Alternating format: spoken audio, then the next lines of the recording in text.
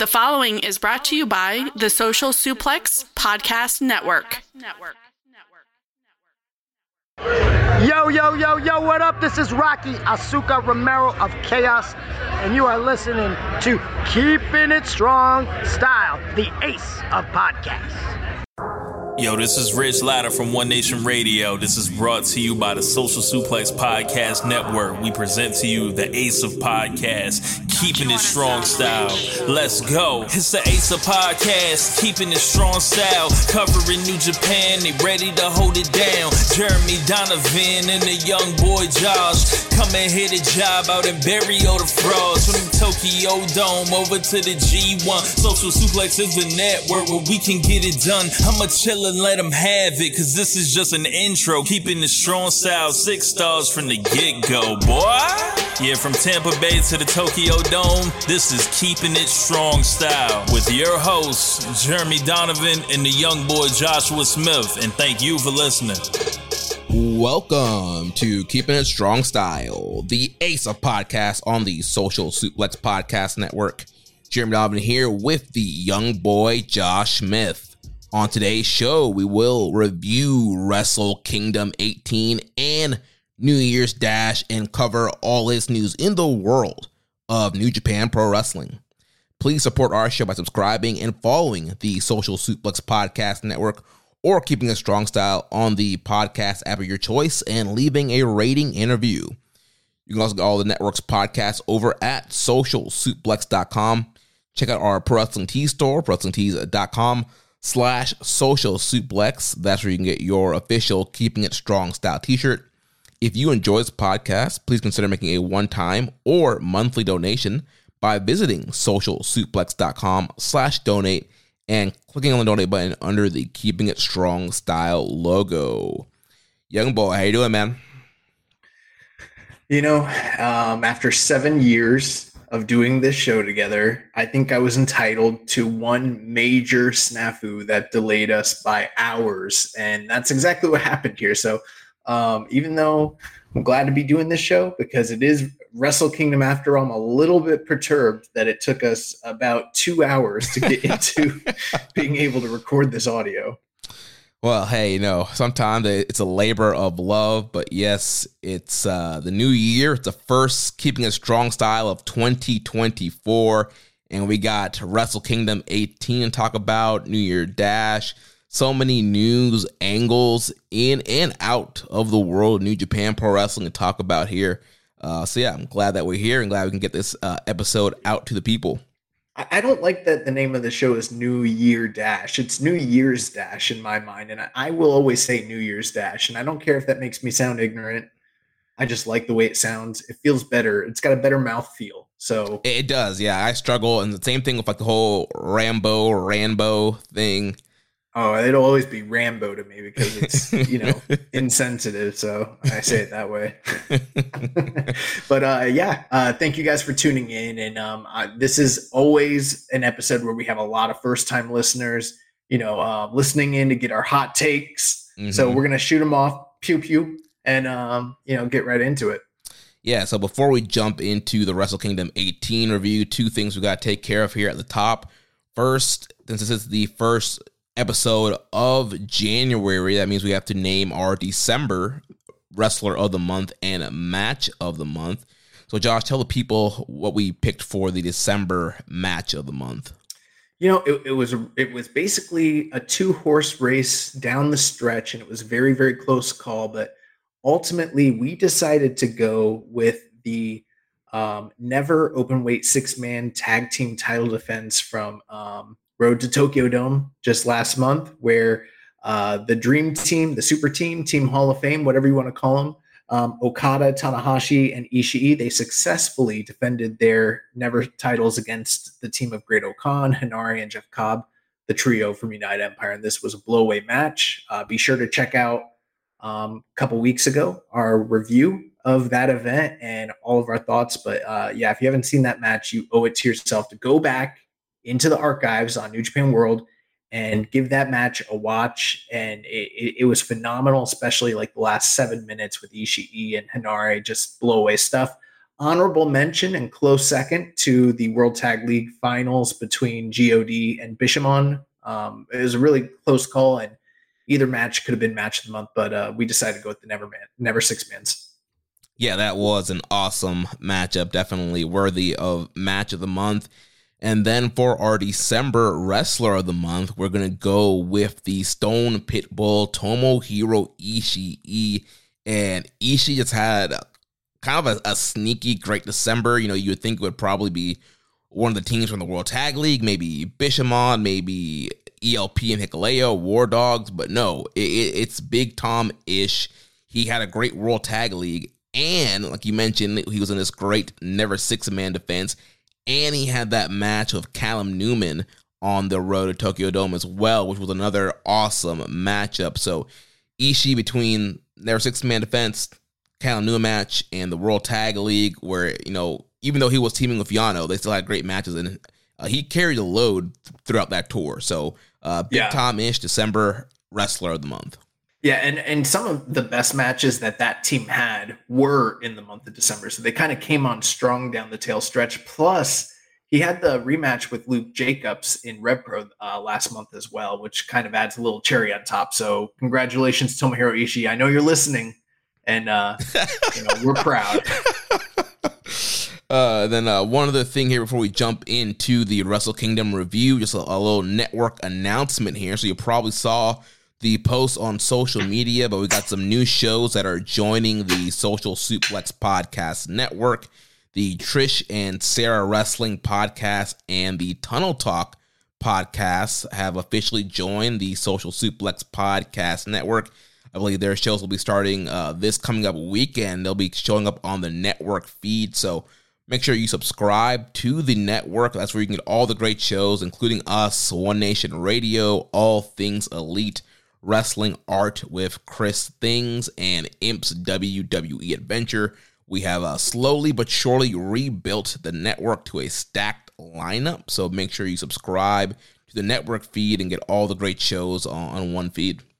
Yeah, it's great to have a variety of different shows covering a lot of different topics within the realm and world of wrestling, and doing it internationally once again, on several continents. So very proud of that. And I, be honest with you, I haven't listened too much to Trish and Sarah, nor Tunnel Talk. So I look forward to kind of becoming fans of their shows as they join the lineup here in Social Suplex. And I think it's a really great thing. Yeah. All right, let's jump into the Wrestle Kingdom 18 review from the Tokyo Dome. Of course, it was January 4th. We had an attendance of 27,422, so it's up from last year, which was 26,085. I guess before we jump into the matches, Josh, what are your thoughts about the attendance number? I've seen a lot of hot takes, people saying it's good, saying it's bad. What do you think about this attendance number? I don't know that it's necessarily a bad number, but I don't think it's a number that you can really point to and, kind of say like New Japan is back sort of thing. And there were a lot of, kind of apologists that were pointing to the success of the numbers, the early numbers of Wrestle Kingdom when it came to the top billing of Naito and Sonata as, the main driving force behind that. They were kind of taking early victory laps, sort of assuming that there would be a huge walk-up number. Now, I don't know what the differential was between what the pre-sale buys were and then what they got the day of. But 27, that's not a bad number. I mean, there have been years in New Japan, even during the quote-unquote glory era, where they didn't do these kinds of numbers. It took a while for New Japan to build up to the point where they were doing, the over 35 and 40s. And, I'm not, and then they were still kind of shy of like what they were doing in the 90s, which was like in the 50s and allegedly all the way up to the 60s. So I don't think the billing holds those numbers, but 27 is not bad. But at the same time, if anyone's trying to point and say like, oh, look at the increase, it's like 1,000 souls over last year. That's not. Yeah, especially considering last year there were still cheering restrictions. They were still limited capacity. So yeah, I would expect this number to be a little bit higher, and I think there were a lot of people who were kind of overestimating, I guess, the ticket sales news, because I was seeing people that were like, oh yeah, it's for sure going to hit 30, 35,000, and I'm like, Right. oh, okay, I guess it's selling in Japan. We don't have WrestleTix, to keep track on what's going on. But yeah, then you get a final number here. It's 27,422, and I'm like, okay, well, that's a okay number, but it's not this whole big Naito and Sonata are drawing this huge 30,000 plus house. And so yeah, it's kind of a little disappointing compared to last year, considering there was still limited capacity and sharing restrictions. And I think ideally they would have wanted to surpass the Muto number from his retirement show this year. Right, and I don't remember what that number was. I'm pretty sure we shared a tweet earlier today. I mean, it's been so busy on the timeline lately, but yeah, there was something that was sent out. Yeah, I've got it right here. So basically, they fell short. Kind of just roughly estimating by like probably around like 3 or 4,000 from the Muto number. Gotcha. So yeah, so they definitely could have done more. And as we talked about last week in the news, Tanahashi wants to sell a dome out next year, and it is going to be on a Saturday. So we do know that the weekend attendances does help the Wrestle Kingdom number. So yeah, it's definitely going to be up to whatever they book for that main event next year to kind of help get over a higher number for next year. But I mean, overall, fine number, but could have done better. But I think there is hope for next year's number to hit that 30,000 range. Yeah, it looks like the Tokyo Dome number was reportedly 30,096, so roughly 3,000 less, which again isn't bad. That's not an unhealthy number. It's just not the roaring success that a lot of folks were making it out to be, Right. But I still think that in this particular period of New Japan's business, with business being down, I'm sure they're probably very happy to some extent with that number because, business hasn't been great this year. And this is a big house, big payday. And hopefully things improve from here. And maybe it will, maybe it won't. We're going to talk about it. Yeah. Well, let's talk about the show. Show opened up. We had the pre-show NJPW KOPW 2024 Right to Challenge Rambo match. So the final four ended up being the Great Okan, Taiji Ishimori, Toriano, and Yo, and they outlasted Alex Coughlin, Chase Owens, Doki, Vegeta Hayato, Gabe Kidd, Hanare, Jeff Cobb, Master Wato, Mikey Nichols, Shane Hayes, Sho, Taichi, Iska, Tomohiro Ishii, Yoshinobu Kanemaru, and Yujiro Takahashi. And before we jump into that match, one thing I just want a quick disclaimer for all the first-time listeners, because I'm sure there's going to be quite a few. This podcast, we do not hold ourselves out to be journalists. We don't even though we try to speak with as much responsibility and knowledge as we possibly can. This is a fan podcast, so we kind of tell you what our own personal opinions and takes and ratings are, and we try to do the best we can, but if you're looking for a show where it's just going to be 100% positive no matter what happens, this is not going to be the show for you, because we will give you an honest, truthful take, even if it is hurtfully critical at some times. And I think that you'll probably get a mix of that on this episode, but this is not all peaches and cream when we talk about New Japan, even though we do we're very passionate about the product and very honest, and that's kind of where it always comes from. Yeah. So what do you think about the Rambo? Last week when we did the preview show with Chris Samsa, we kind of talked about how the Rambo is sort of a mixed bag nowadays, because it's less of getting on old timers and wacky performers from the West and stuff like that, sort of the fun aspect of it. And there's still some of that here, but it's kind of become more like the consolation prize for all those who are left off of New Japan or off Wrestle Kingdom in general. There were a couple surprises, and we'll talk about that, but overall, I don't know. I don't necessarily love this iteration of the Rambo for a couple reasons. One, there working to get down to the final four as opposed to a singular winner. So it's a little less definitive. It always feels a little bit flat at the end. And you would always hope that maybe they're aiming to give you the best possible matchup for the next night, considering that the KOPW title is on the line. Maybe try to elevate that thing a little bit. But every year it seems like most of the favored performers that you like get eliminated early and are kind of just, and by the time you get like halfway through, you're like looking around at the field and you're like, damn, like yeah, who's still in this thing? Yeah, I mean, War Dogs got eliminated early. Jeff Cobb was out early. There was a lot of solid guys. You're like, oh, you could do a nice little four-way with some of the guys in here, but they were all gone pretty early. Yeah, Ishii gone early, so some of that was kind of weird. That's pretty much my main take on it. At the same time, it still fulfills the role of just sort of being not too serious, a lot of preamble, kind of funny. Japan in general is not known for having good battle royals to begin with, so it just is what it is. It's sort of just a fun pre-show sort of thing. But I was kind of hoping, considering how, and it's not universal across the board, but generally speaking, over the last 2 years, we've gotten a good amount of serious KOPW matches, whether it was Shingo or Taichi or the efforts of Hinari to win the title. Like, those men kind of elevated the role of the title beyond just the Yano haha shtick. And by the end of this, I was looking at who was in the match and I was like, oh, we're going back. Yeah.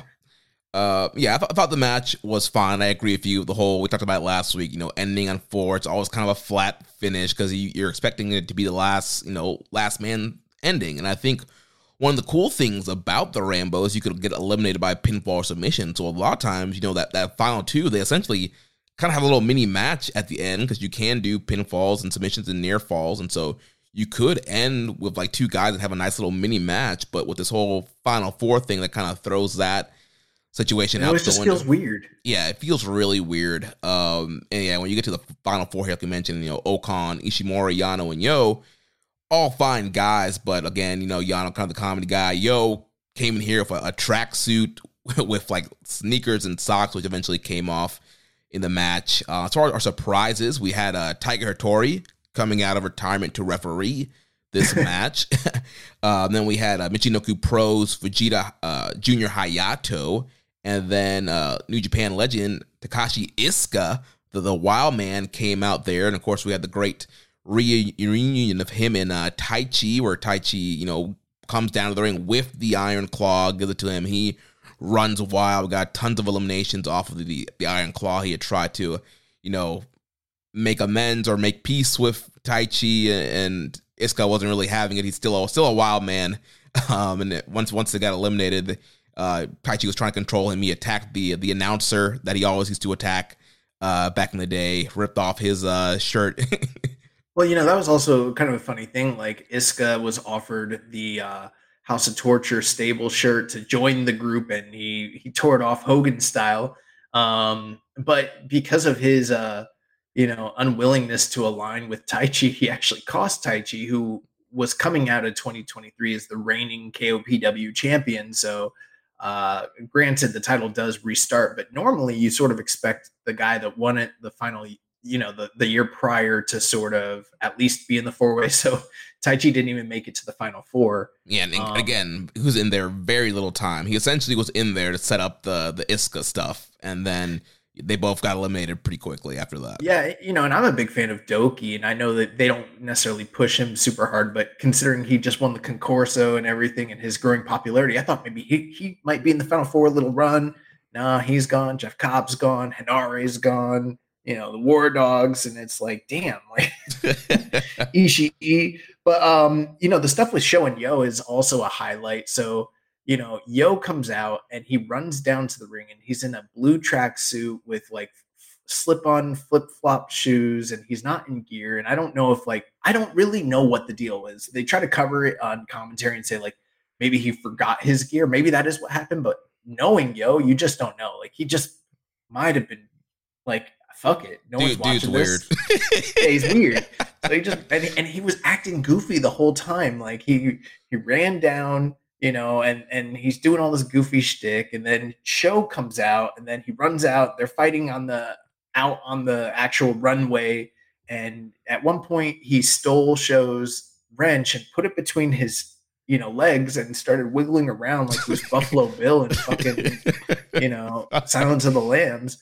And then he starts getting choked and he's like calling out for help. And then suddenly Fujita Junior Hayato, who was his tag team partner in the Super Junior Tag League, comes down and you're like, oh, he's going to save him. But the funny thing is Fujita Junior that wasn't his partner. Musashi was his partner. Oh my gosh, you're right. Okay. But, they did make the connection. Okay. And granted, I skipped that entire tag league, so it kind of makes sense why I messed that up. But they did mention, both of them kind of being from Michinoku Pro and him having that connection to Fujita from that aspect. And I thought he was going to come out and save this man from getting choked, but he just like kind of leisurely, like he made sure to like do the Rhea Ripley stomp where he's like, or like Jeff Hardy, like doing his dance before he comes down. Like he like poses for the crowd. This man's getting choked with the wrench, and then he just slowly makes his way down. And then he just starts kicking both of them in the head. And I'm like, who laid this out? Like, who's the agent? Like, what is this? Yeah. And then at one point, Yo got he got crotched on the top rope, and then he just stayed there. Nobody messed with him. And he's just on the top rope for like the whole last half of the match, and then he just survived. They just forgot about him on the top rope there. Yeah. Again, it's weird. Dude is weird. This is a guy that makes sculptures out of his poop. So yeah. But yeah, and then we wound up with the final four being Yo, Great Okan. Who else was in this? Ishimori and Toriano. Ishimori and Toriano. So you kind of look at that. It's like, all those guys had their strengths, but you just kind of know what you're in for when you're like, tomorrow we're getting a four-way between those guys for this title. You know what it's about. Like, and you're kind of hoping maybe best case scenario, Great Okan wins the belt and does something with it, but knowing him, he's so goofy too. You just so that's just what it was. Yeah. And we move on. So the main card then kicked off with the IWGP Junior Heavyweight Tag Team title match. The challengers, the Super Junior Tag League winners, Catch 2-2, TJP and Francisco Akira, defeated the champions, the Bullet Club War Dogs of Clark Connors and Drilla Maloney. And of course, coming into this match, we had the whole storyline that played out on the Road to Tokyo Dome tour, where they had the coffin match on the second night. War Dogs won that match by putting TJP in the coffin. Then the press conference, we had teases of, Akira saying, you don't know what TJP is coming. And of course, for the entrance, they bring out the casket and they open it up, and out comes TJP as the Aswang, which is a Filipino type creature. So he had this kind of crazy mask on and hat and red eye contacts. What did you think about TJP's little get up here? I wasn't a fan of it, honestly, for a couple of reasons. Number one, I don't know how much they actually spent on that get up. It might have been a lot, but it didn't look like it was like a big league sort of, gimmick get up. Like it didn't look like something that it wasn't that far off from what like Evil and the other LIJ guys used to wear coming down to the ring a couple of years ago, Mm-hmm. Like it just like Party City bullshit. And I also was like, I never heard of what'd you call it? The Aswang? The Aswang, yeah, it's some like Filipino creature. Good on TJP if he wants to play into his heritage and everything like that. I'm not gonna knock him on that aspect, but I just didn't buy the idea that Chris Charlton happened to have all of these factoids about what the Aswang was. Like, how did he know that ahead of time unless they fed him the notes? Like, Francesco Akira's like, all right, he's going to come out as the Aswang. Here's what you need to know. Like, come on, bro. Like, no one has that shit, like, up their sleeve ready to go. Like, I don't know. And then the other thing about it was, I'll just tell you flat out, I wasn't a big fan of this match, considering the four guys that were involved and considering the history behind them and the quality of matches that they'd had prior to this, and the stage being the opening match for Wrestle Kingdom. I don't want to put them too much in a box, but there is sort of an expectation that you go out there and you have a kick-ass, high-flying, high-octane junior style match. And this wasn't quite worked that way. They really played into the gimmick of the Azwing and this undead creature of TJP, which to me was kind of unnecessary, considering that there was a better story already laid out from the foundation, with the fact that Drilla Maloney had once been a part of United Empire. He didn't vibe with those guys. He turned on them, joined War Dogs, and then they'd never been able to beat the War Dogs. So, there's already so many story elements at play. Why did we need to put this man in a coffin a week out from the match so that he could come out dressed up like a Party City character and work a shittier style than what we've known TJP to work, who is an incredible worker? This just didn't work for me. I'm sure for some other people it did, but I wanted high flying, high octane. I heard them put him over on commentary saying that this was not far off from like a Young Bucks opener, and it was not. Like, it didn't work for me that way at all. And then the final thing I didn't like about it was during the press conference, the War Dogs introduced these beautiful new white IWGP Junior title belts, and they're like, "This is our legacy. This is going to replace those old beat up belts." And I was like, "Oh, that's cool. These great new white strap belts." And then once I started paying attention, I realized like, oh, those are custom belts because the side plates have the War Dog symbols on them. And then I realized like, if they lose, they're not keeping those white belts around because they're custom made for the Bullet Club War Dogs. And I thought it was going to be like a WWE kind of thing where they change the side plates out. So I thought, oh, Catch You 2 when they'll put some Catch You 2 logos on there. It's New Japan. They don't do shit like that. They don't got money. And it came out the next night back with the black straps. I knew the black straps were coming right back, which I was like, damn, that kind of sucks because I really liked the white belts. They looked clean. Yeah, I agree if you go to some of the points you made there. I don't think we need the whole Azwang thing for TJP. Like you mentioned, there was a story there already set up, and we've seen these teams have better matches. We've seen Catch 2-2 in general have better matches. They're a really great tag team, and I think that this stuff kind of hampered the match. But overall, there was still very good action. The bell rang, and they immediately blitzed the War Dogs. They hit them with the leaning tower, which busted open Drilla's nose and mouth, and then they did the assisted X Factor thing onto Clark Connors, and then they were going for the knee, and that's where Bullet Club War Dogs kind of came back around. They did the full clip to TJP out on the floor, and then chained him to the guardrail. And then again, it was kind of Akira kind of being the babyface in peril, which Akira is great at taking a whooping and being that guy in peril. So they got a lot of heat on him until TJP was able to escape the guardrail, kind of come back in and on a house on fire there. And then they set up for hitting the big knee, their double knee finisher there, and Catch 2-2 are once again our junior tag team champions. I think one of the things for me is that make no mistake about it, I am a fan of TJP's work. I think he's a great worker, and I don't want to sit here and say he doesn't deserve his moment, because he does. But at the same time, the guy that should be getting elevated on that stage for this team should be Francesco Akira.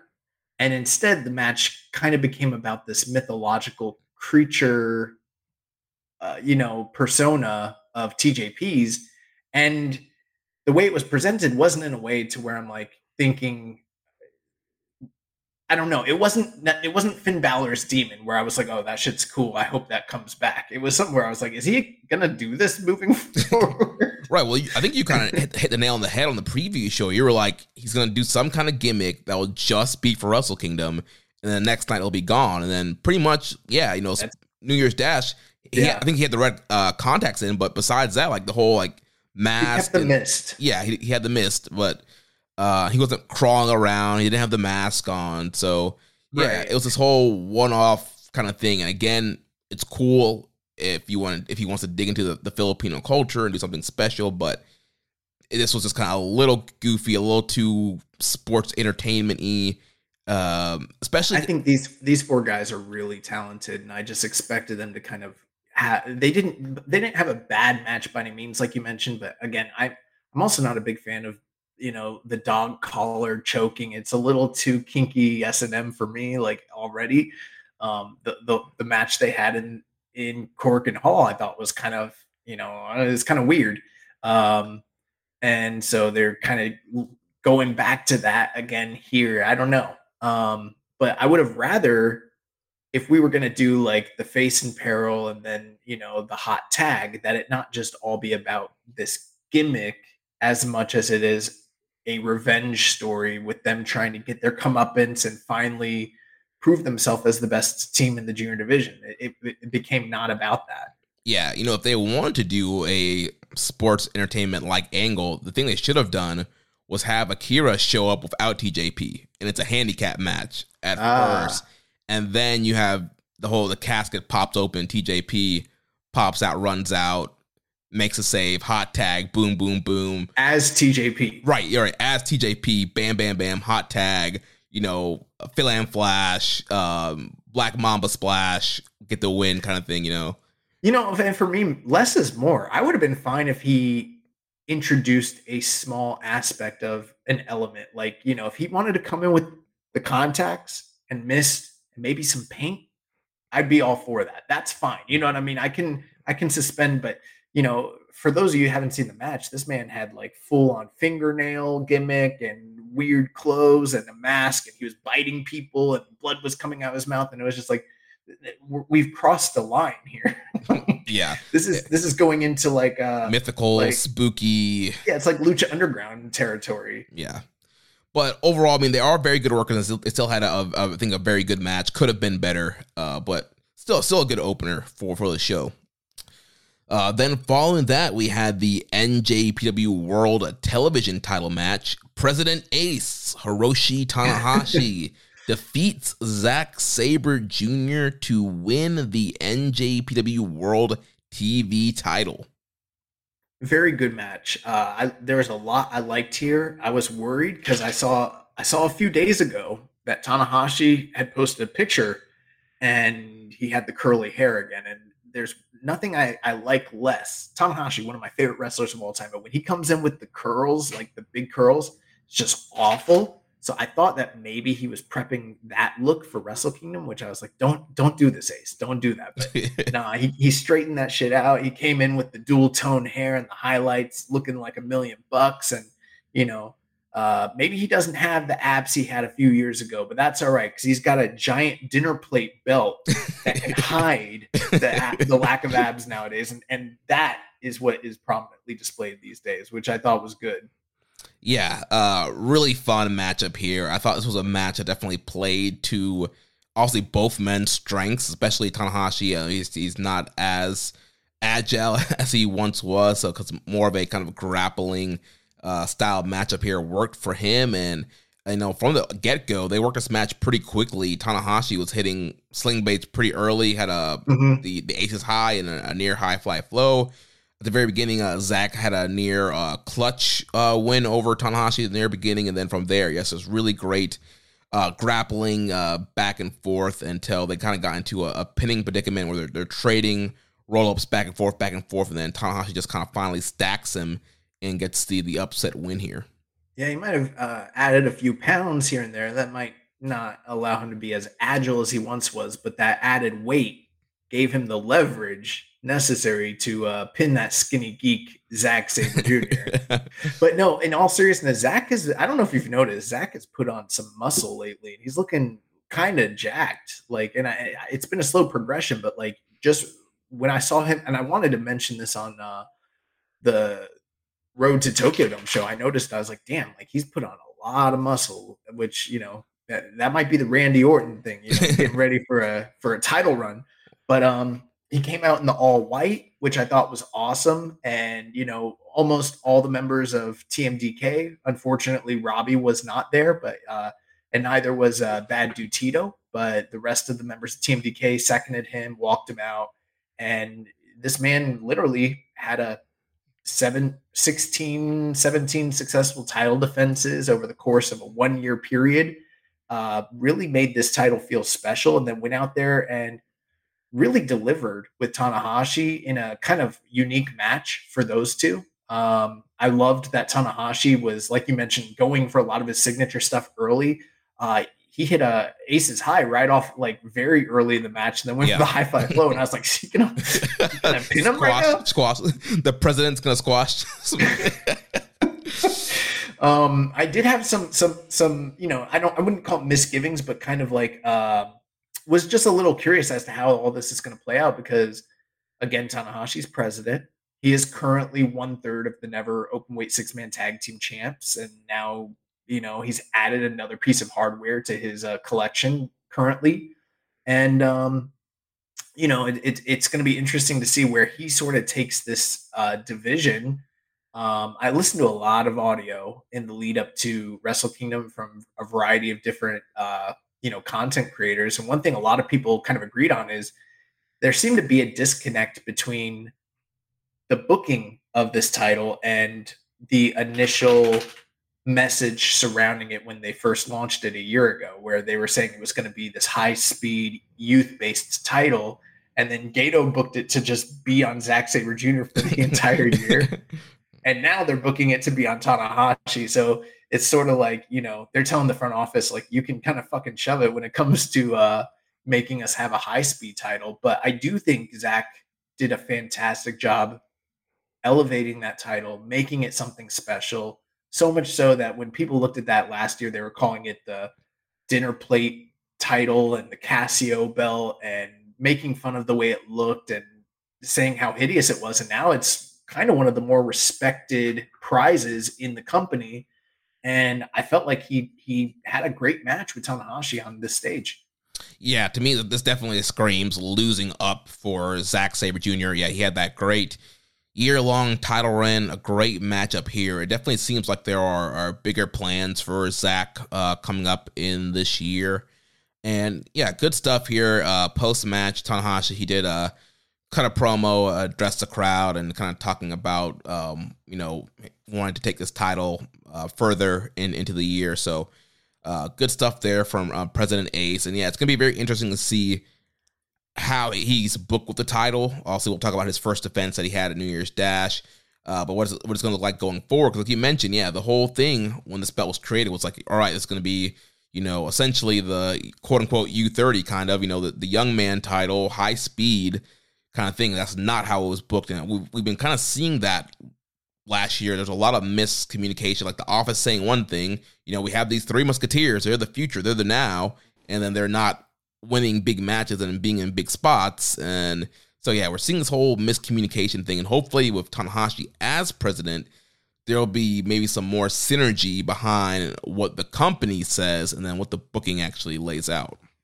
Last point I want to make on this subject, Tanahashi, even though the match was very good, and I felt like they worked a style that was complementary to what he's able to do in the ring these days, I did notice at times he was having some trouble. Granted, he wasn't needing to run the ropes and do super athletic things, but even just like getting up, there were a few times where I was like, oh, or even going to the top rope, where he does he jumps over the top rope and then scales he does it in that very specific Tanahashi way, but he struggles with it these days. And I'm like, man, his movement's just not what it was, even if he still has that worker's mind and everything like that. And I'm wondering, given his new appointment, is this the last truly prominent singles title match that we see of Hiroshi Tanahashi in the Tokyo Dome? Not saying it will be, but if it is, hypothetically, if he ends up spending more time focusing on, the presidency and his office role as opposed to his in-ring performer role, this would have been hypothetically a great way to go out. Big win over a major star in a very entertaining match that I was probably like 3.5 on. For an 8-minute match, I thought it was just really great. Yeah, I was 3.75. Really good stuff here, and yeah, it always helps to have Tanahashi's name in the lineage of a title. So moving on to the next match, we had a special singles match here with the Heat Storm, Yuya Uemura defeating the Gene Blast, Yota Tsuji, 10 minutes and 57 seconds. Yeah, very, very interesting match. And I kind of have some mixed feelings on it, to tell you the truth, because I did want, just like everybody, I really, really wanted Uemura and Tsuji, as well as the other, young guys like Kiyomiya and Narita and Umino, all those guys. I wanted all of them to kind of have prominent matches on this show. And they finally did end up having their matches and they got their time. But I kind of wanted the presentation to be bigger for them in some way. And the one guy that to me seemed to kind of get that was like Tsuji. Like Tsuji came out, the all white, and I was just like, fuck, he looks like a star right now. Like this man is ready to go. He's a finished product. And Uemura came out and he still doesn't strike me that way right now. Even though I'm a big fan of his, I just didn't feel at the end of the day like they put enough spotlight on these guys. It was almost, I don't know. I'm just speculating, but it almost kind of feels like their hand was forced to kind of get these guys on the card. But the positioning and the story around it, it almost feels like they're placating, the office or the fans at this point. The match itself, they got a decent amount of time. They went just under 11 minutes. Very good, but it didn't start to hit a truly emotional level for me till like the last couple minutes. They started breaking out some big high risk stuff, which was very cool. And then it just kind of suddenly ended. I don't think it's a bad, I think hopefully if the trajectory and expectation for these guys is that they're supposed to be the future and they're supposed to be headliners for this company for years to come, and we can point back to this match as the first significant major meeting between them on a singles level, then I don't think it's a bad match to point to, but it just doesn't seem to have that same level of significance as some of the early matches we saw between, like, for instance, Tanahashi and Nakamura, or Tanahashi and Shibata, for instance. It wasn't in that realm for me, which is kind of what I was hoping we'd be able to look at years to come and be like, remember when the first time they did this? And it didn't feel like that to me. Yeah, it felt like they were kind of restrained a little bit. Also here, they got just shy of 11 minutes, kind of earlier on the card. They weren't given the opportunity to go fully crazy like we know that they can go, in which you kind of expect that for being only, third on the main card here.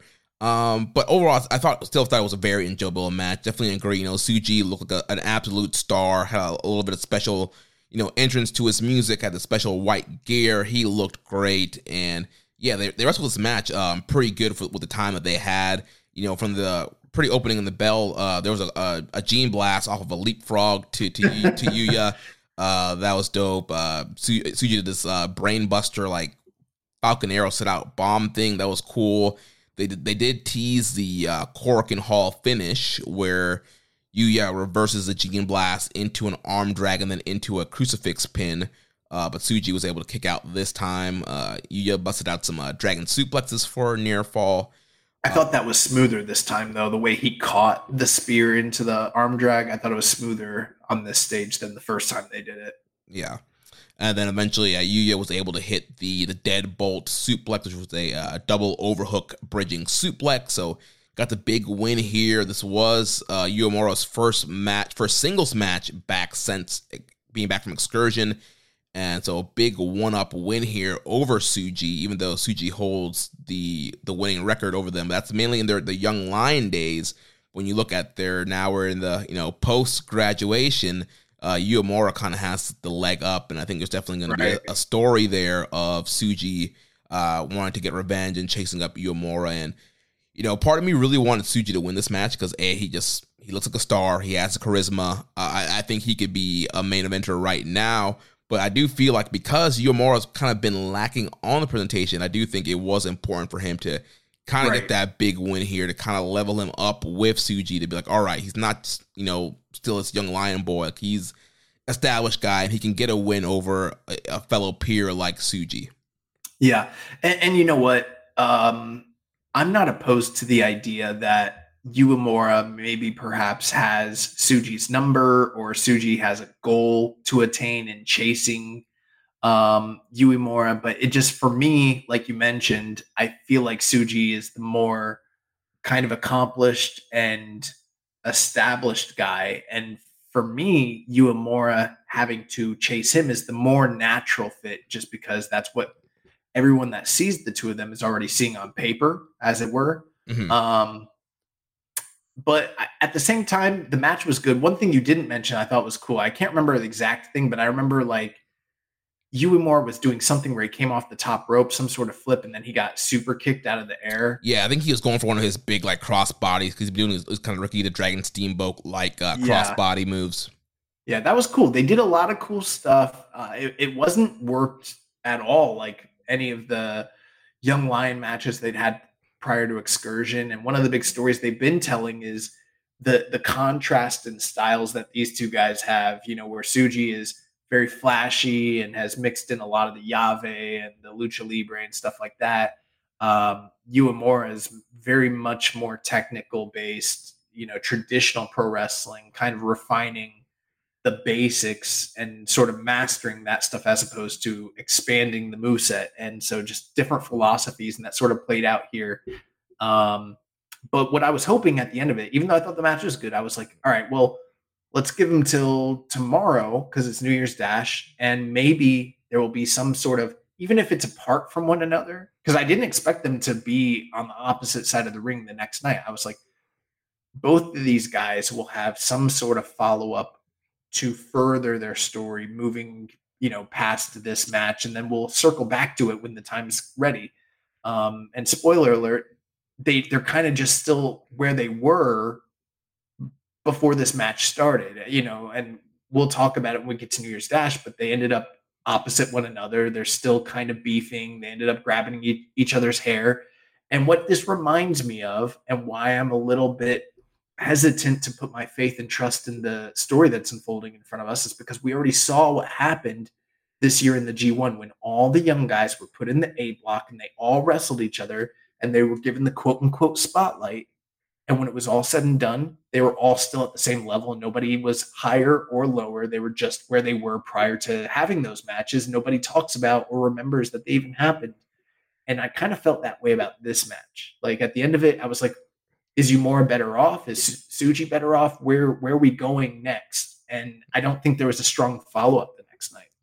Yeah, and again, we've been talking about this, you know, all last year. It's the booking of these young guys, and it's like, all right, if you want to get these guys up and running, like they need to be in there with the established guys and getting wins over the established guys. Like if you want to make these guys, if you want, you know, random Joe Schmo Wrestle Kingdom viewer watches Wrestle Kingdom and Dominion, you know, watches New Japan twice a year.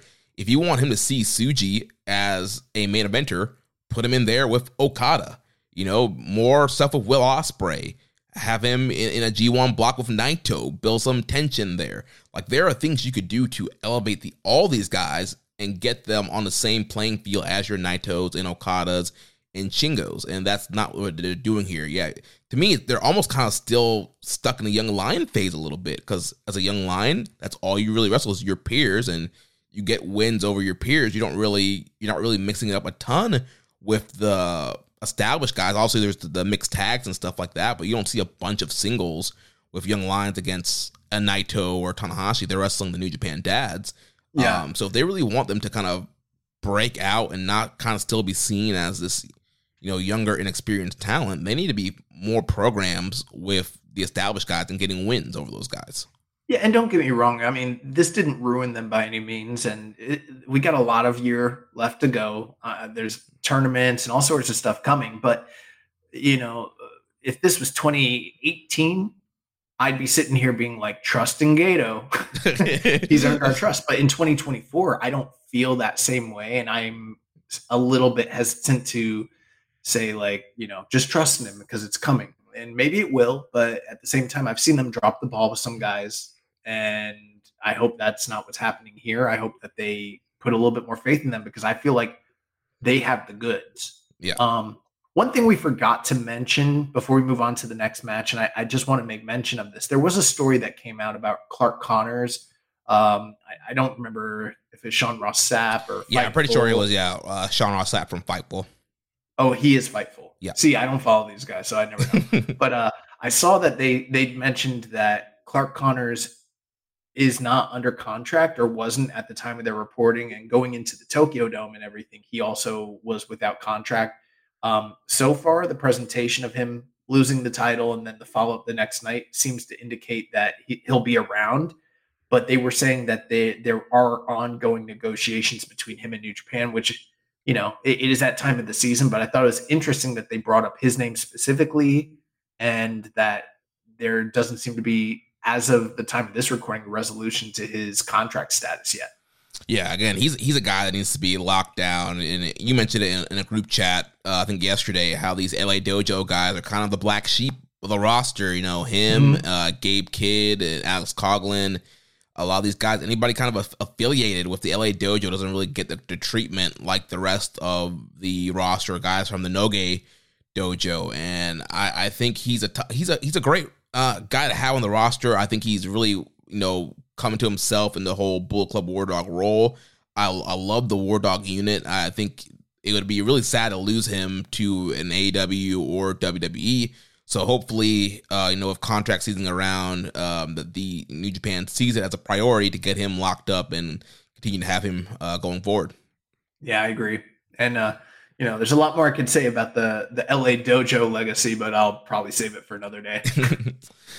So following matchup, we had the House of Torture team of Evil and Sold Out Ren Narita. They defeated Kaito Kiyomiya and Shota Umino 7 minutes and 6 seconds. Yeah. And you forgot to mention, House of Torture. They had Dick Togo, Sho, Kanemaru, and Yujiro all make their presence felt and known in this match. Whereas Kiyomiya and Umino just had Ryohei Oiwa as their second. 7 minutes and 6 seconds. We got the big entrance for Shota Umino, where he came out on the motorcycle. As we've come to know, when it comes to Umino, he does the big entrances. I was wondering what kind of fucking bike he was on, because I was I was hoping he'd come out on a Harley, Japanese badass. Yeah, Japanese badass. But it was it looked like the kind of motorcycle my granddad might ride. But whatever, it's cool. It's different. It's not quite Triple H at WrestleMania, but it works. I didn't, and granted, I might have been not paying as much attention as I needed to. Did Kiyomiya get an entrance, or was he just out there waiting for Umino? Because I didn't recall him coming out. No, yeah, he had an entrance. They played his his Noah music. Okay. He got a nice pop. He made his way out, and then Umino came out second on the motorcycle. I've been having trouble with the New Japan World app, where if I try to rewind stuff, it might crash. So I was fuck, did he get music? And I was I'm not gonna risk it. Let's just keep rolling. So but yeah, this match was, when you envision what the worst version of a bullshit laden House of Torture match might look like, this was pretty much it. Aside from them turning out the lights, they did everything. They did the grope, they did the choppy, the PP, they did the ref bump, removing the turnbuckle pad, everything. There's nothing that they didn't do. And I mean, everybody kind of got their shit in. There was wrenches and Suntory specials and all their gimmicks. And then, finally at the end there, and what's Narita's new nickname? Sold Out. Yeah. Big fan of WCW in 1997. the sixth member of the House of Torture. Yeah. 6. Ren Narita. Yeah, he's been using, and we didn't mention this on last week's episode, but he's been using the push-up bar from the LA dojo, or from the New Japan dojo, and he's now reinforced it with a metal plate, and that's kind of been his weapon of choice to try and win matches. So apparently every member of House of Torture has to have some sort of gimmick, and that's his gimmick. But I do think in this particular story, it makes sense because there is the symbolism between him and Umino having their history going back to the Noge dojo together, and them using that push-up bar for various exercises, and all the grueling history that goes behind that. And I think that's a kind of a cool little nod, but at the same time, it's still just a piece of wood, and he's fucking up. He's hitting him with another object, which it's the sixth guy in this group that does that shit. And at the same time, I'm sitting there being like, yeah, well, Umino loses, so I guess that's the continuation of that story. Cool. What the fuck are we doing with Kiyomiya? Like, why is he even here? Keep in mind, a year ago, this guy shoot kicked Okada in the face, and he was seen by the public as a formidable foe when it came to Kazuchika Okada, the ace of New Japan. A year out, if you told me he should go after such and such title, I couldn't even get behind you, and be like, yeah, he should do that, because he's done pretty much nothing but lose in this company. And then he lost again here in the Tokyo Dome. And, I don't get it, really. Yeah. The booking of Kiyomiya in New Japan has been very weird. As far as this match, the good thing about it was kept very short. Just shot. That's why you went 3 on it? Yeah, just 7 minutes. Like, hey, if you want to do this House of Torture BS and you want them running around, jumping out the clown car, everybody coming out with their weapons, keep it nice and short. And even though Narita is cheating more, he's still Narita. There's still glimpses of some of the cool stuff he does. He is the one guy doing cool stuff in the group. Yeah, and so him and Umino, when Umino finally got his hands on it, Umino was, wearing him out like a dog, and they had some good good exchanges and stuff like that. But yeah, towards the end, Yujiro distracted the ref, which allowed Narita to hit Umino with the push-up bar, and then he hit his version of the X Factor, which he calls the double cross spike, and got the win over Umino. And I like that name better. And so another big loss here for Umino. And so, yeah, clearly the story here is Umino's going to continue to chase Ren Narita until he can finally get Narita one-on-one and finally beat him. Which is fine. I personally, I echo some of those same concerns I had concerning the other Musketeer match leading up to this one, where I'm wondering how this is going to elevate those two guys. But I guess we got to let it play out. At the same time, I'm sitting there thinking about just a couple months ago, Umino and Will Ospreay, and I'm like, maybe he should be doing stuff like that, because he seemed like at the end of that match it was like, this guy could be the fucking ace, and instead he's,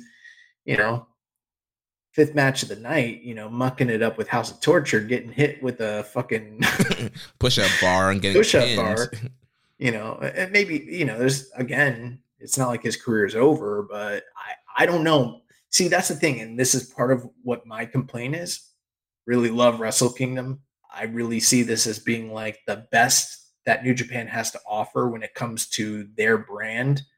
And a special guy like Umino, who is supposed to be like the ace of the company, I would like to see him go out there and do something special. And aside from him riding a motorcycle, nothing about this felt special. Yeah, there's definitely failure to follow up on big moments. Umino, after that Ospreay match, I mean, that match is got great votes in our match of the year poll for our year-end awards. Ton of buzz. People saw Umino as the top star after that match, so you would think that the normal thing is, all right, let's follow up by, I don't know, having him win World Tag League, have him in a championship match, or let's follow up and put him up against an established guy that he can actually beat and get over more. And same thing with Tsuji. Had that awesome match with Ospreay. What's the follow-up? Just a singles match, a few more. Like, these guys have these big matches, these big moments, and yeah, they lose, but then, all right, the follow-up should be getting them to something to where they can win and kind of catapult themselves to the next level.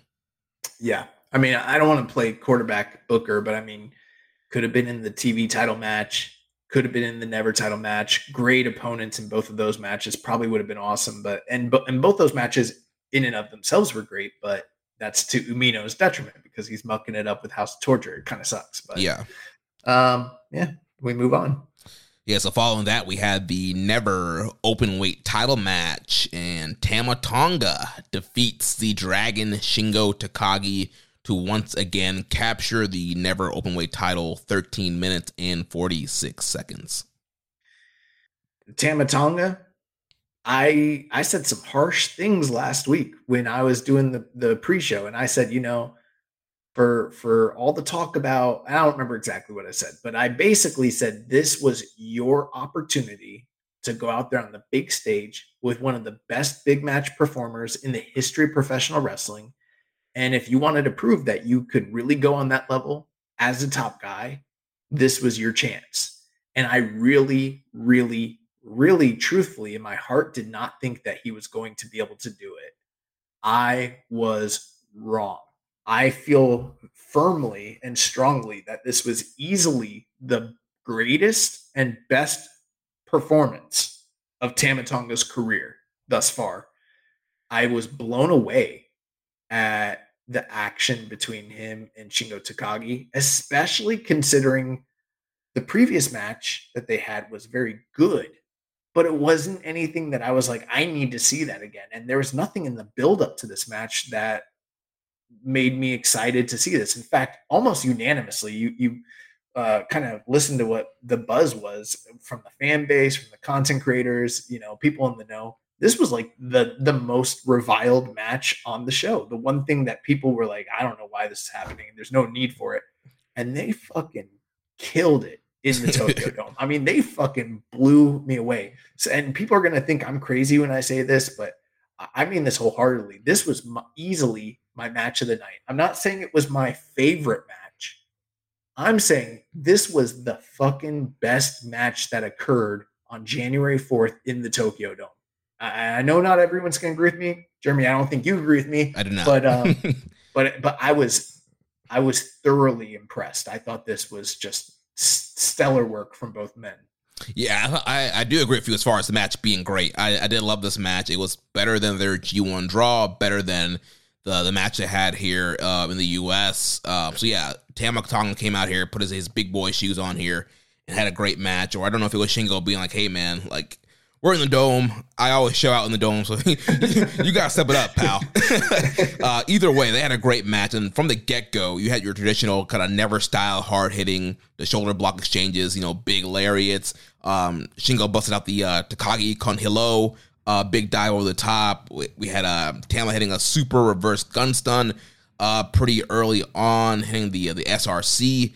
Shingo blocked the Supreme Flow. He had a big superplex on a Tama Tonga.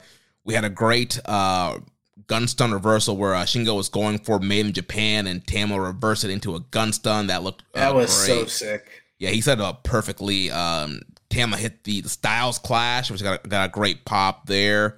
He hit the Bloody Sunday. Yeah. He started hitting like all the big moves from the former leaders. Yeah, so he did that. And yeah, kind of great back and forth exchange there. It was a great near fall from the gun stun where Tam almost had it, but Shingo kicked out. But then eventually Shingo hits him with the DST, his version of the J Driller, and got the win and is now a 4-time never open weight champion. And great match. We did get news in Tama's post-match comments that he will be finishing up with New Japan Pro Wrestling at the end of the month.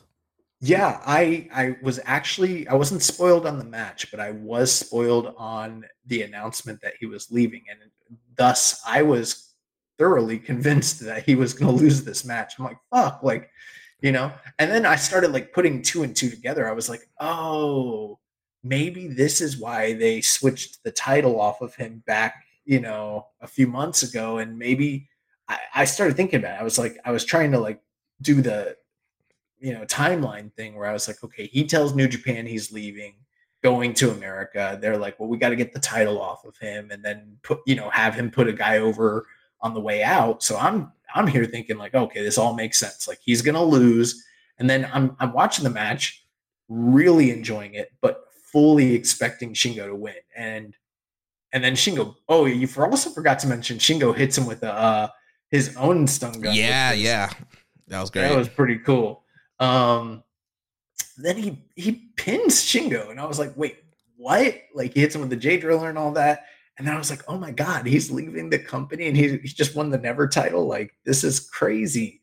So and that kind of threw my whole theory in a wrench in the monkey works. Like, I don't know what the timeline was. I don't know if I listened to the post-match promo, and he basically said during the press conference that he just decided today. I don't know if that's him working or what. I don't know when New Japan was made aware, or if they even did know. It is a very precarious booking decision if hypothetically they knew he was leaving and they decided to still put the strap on him. Although I wouldn't be totally surprised by that, because he is such a company man and has been for so many years, that this might be one last like gold watch sort of attaboy, you've earned it, because he is really beloved in that office and by the people in that company.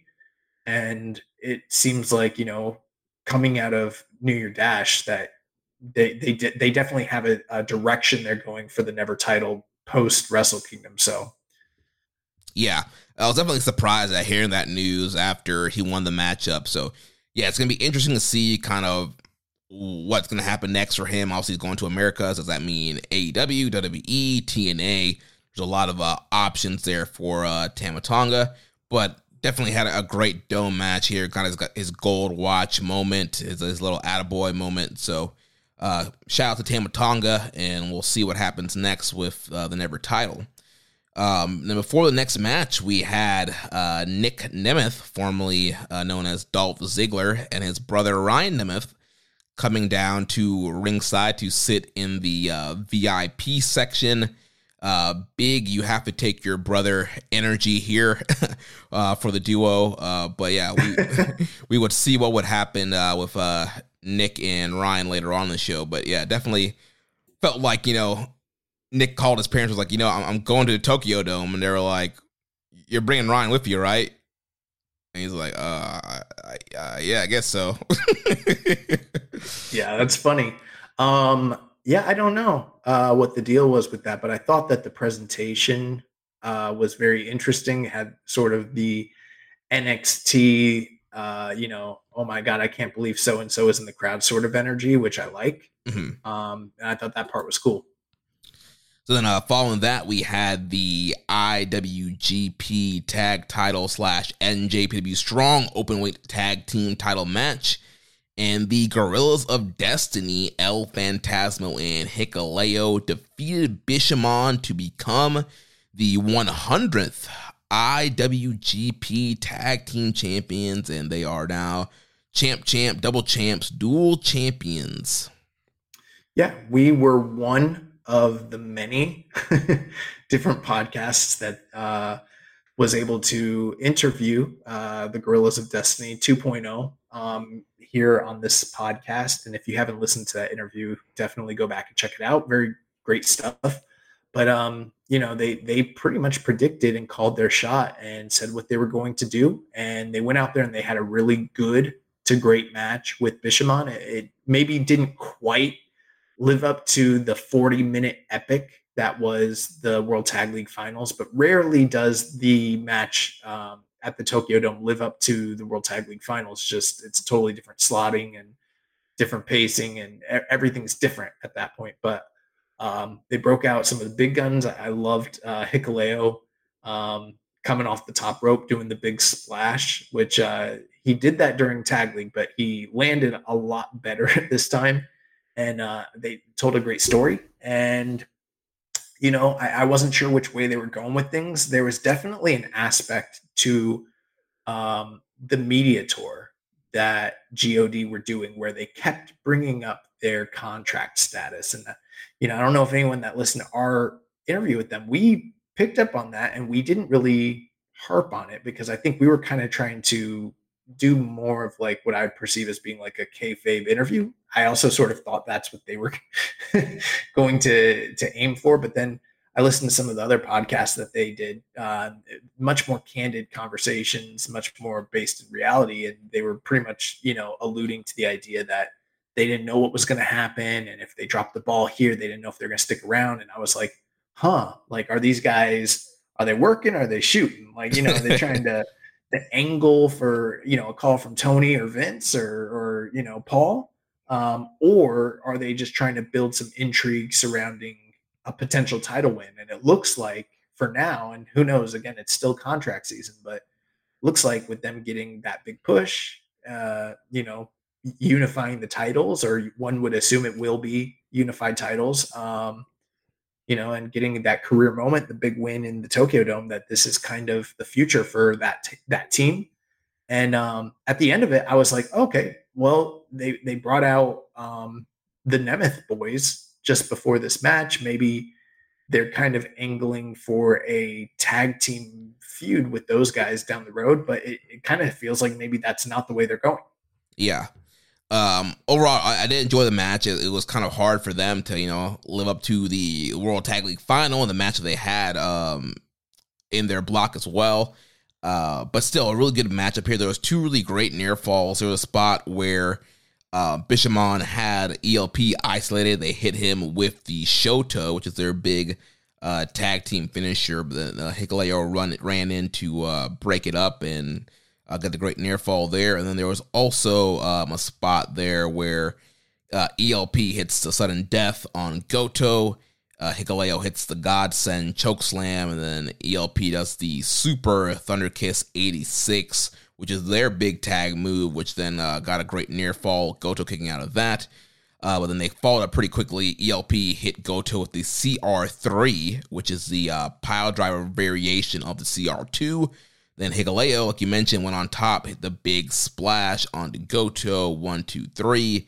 They become double champs. So good moment there for GOD. And like you mentioned, yeah, very interested to see kind of what's going to play out with them. Because as you mentioned on all those interviews, they made it pretty clear that their contracts are up at the end of the month and they don't know what's next for them. And we know, Hikuleo's brother Tama is apparently leaving and going to be based in America. So where does that even leave for this GOD faction? Are they still going to be GOD with Tama gone? We haven't seen Tangaloa in a few months either. So I think a lot of questions up in the air for the status of their faction, their New Japan status. But I mean, as for now, they are double champions. And to me, it seems like they're sticking around just kind of based off of how things are going with them. Yeah, that's what I would assume, but you just never know this time of the year. Anything is possible. And that is one of the kind of bittersweet but also exciting aspects when it comes to New Japan and the way that their contracts work. It is usually annual based and kind of wraps up sometime between January and like mid-February, early March at the latest, basically. So anything is possible, but as of right now, I mean, huge win for those guys, career win, 100th champions, unified titles. Like that's a big thing. And I'm hoping that they get I don't know if I want to say lengthy title run, because I just want to see that division kind of develop and sort of, thrive. I don't know if the next title challengers that they have give me a lot of confidence, but it seems like that's probably going to be a gimme title defense, and we'll get to that in a bit. But then beyond that, I'd like to see them have, great matches with, great tag teams and kind of move the division forward. Yeah. So now following that, we had the IWGP Junior Heavyweight title match. El Desperado defeats Hiromu Takahashi in 14 minutes, 21 seconds to become the new Junior Heavyweight champion. Yeah. So this was a really interesting title match because we've already seen Desperado and Hiromu wrestle numerous amount of times in their history. There was a really incredible write-up from Voices of Wrestling. Do you know who did that? I think it's Jojo Remy, I think is the guy's name. Yeah.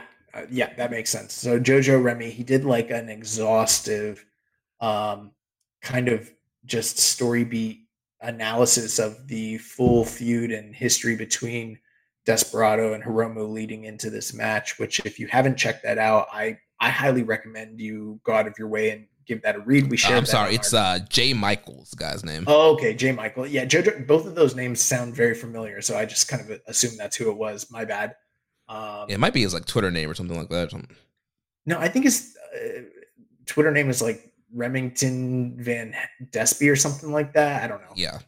But anyway, something like that. Jay Michaels, voiceofwrestling.com. Yeah, you should definitely check it out if you haven't read it. It's extremely informative. But, from Hiromu's storyline standpoint, he's held the title for a year, and his whole goal has been to surpass Minoru Tanaka / Heat's all-time title defense record, which I think is 11 title defenses for the belt. And, this was just another notch in his goal to get beyond that point. And then from like Desperado's view, something that he talked about in the lead up of the match was that he sort of, didn't see himself necessarily as the ace of the junior division. Like that's kind of been Hiromu's firm placement. And he sort of has seen himself expanding out of that role. And we've seen it throughout the year. He's been doing death matches and taking excursion matches and working in open weight and trio, capacities. And now these two men kind of are converging back over the title that they've fought for numerous times before. And the last time they were in the Tokyo Dome, Desperado beat Hiromu. So I kind of just thought we were going 50-50, going to kind of continue the Hiromu, his goal to beat the all-time record of 11 and kind of move forward. And one of the things that they mentioned on commentary was that Hiromu was like, I will never fight Desperado in another match if it's not the main event moving forward. So I was like, oh, okay, then maybe like they have this match, he wins, and then they do the big main event down the road or whatever. That might be when, once he's surpassed the record. And then they went out there and yeah, they had like a sub 15-minute match. It was very good. I wouldn't call it one of their best matches, but it was very good. But Desperado kind of just kicked Hiromu's ass and then pinned him definitively. And I was kind of shocked by that. And I'm not necessarily opposed to it. And I know there's a big segment of the fan base that wanted Hiromu to get the fuck out of there. And they weren't necessarily enthralled with the second half of his title reign to begin with. They were kind of felt like it was long in the tooth, but I was really shocked here. Yeah, I was not expecting Desperado to win because it seemed like they were really set on this whole story of Hiromu beating the all-time junior defense record and kind of really building him up to kind of solidify him as the best junior in New Japan history. And we talked about it last week. This match lacked build-up. It just kind of came out of nowhere of Despy challenging Hiromu. There wasn't really a ton of preview matches or anything to really kind of heat this thing up. They were just kind of going off of their past rivalry, which at times can be fun, but I really feel like this match needed something for the build-up besides, all right, hey, we're just wrestling again. And I did thought the match was very good. They've had way better matchups, and I feel like this match was missing kind of a big moment to put it over the edge. Like there was no like mass ripping spot, nothing like on that kind of level, which may really elevate the match to the next level, or really get you emotionally involved. Like they went out here and had a great title defense, but it wasn't like that epic next level, like this should have been the main event of the Tokyo Dome kind of thing. And I do think that their matches work better when they are the main focus of the show. When they get kind of stuck here, they were, 8th match overall here. You know that the final 3 matches are going to get a ton of time and more focus and feel bigger. And their match just didn't feel as big as what was going to come following their match. Yeah, and I think that's a bit of a shame considering there was that period of time.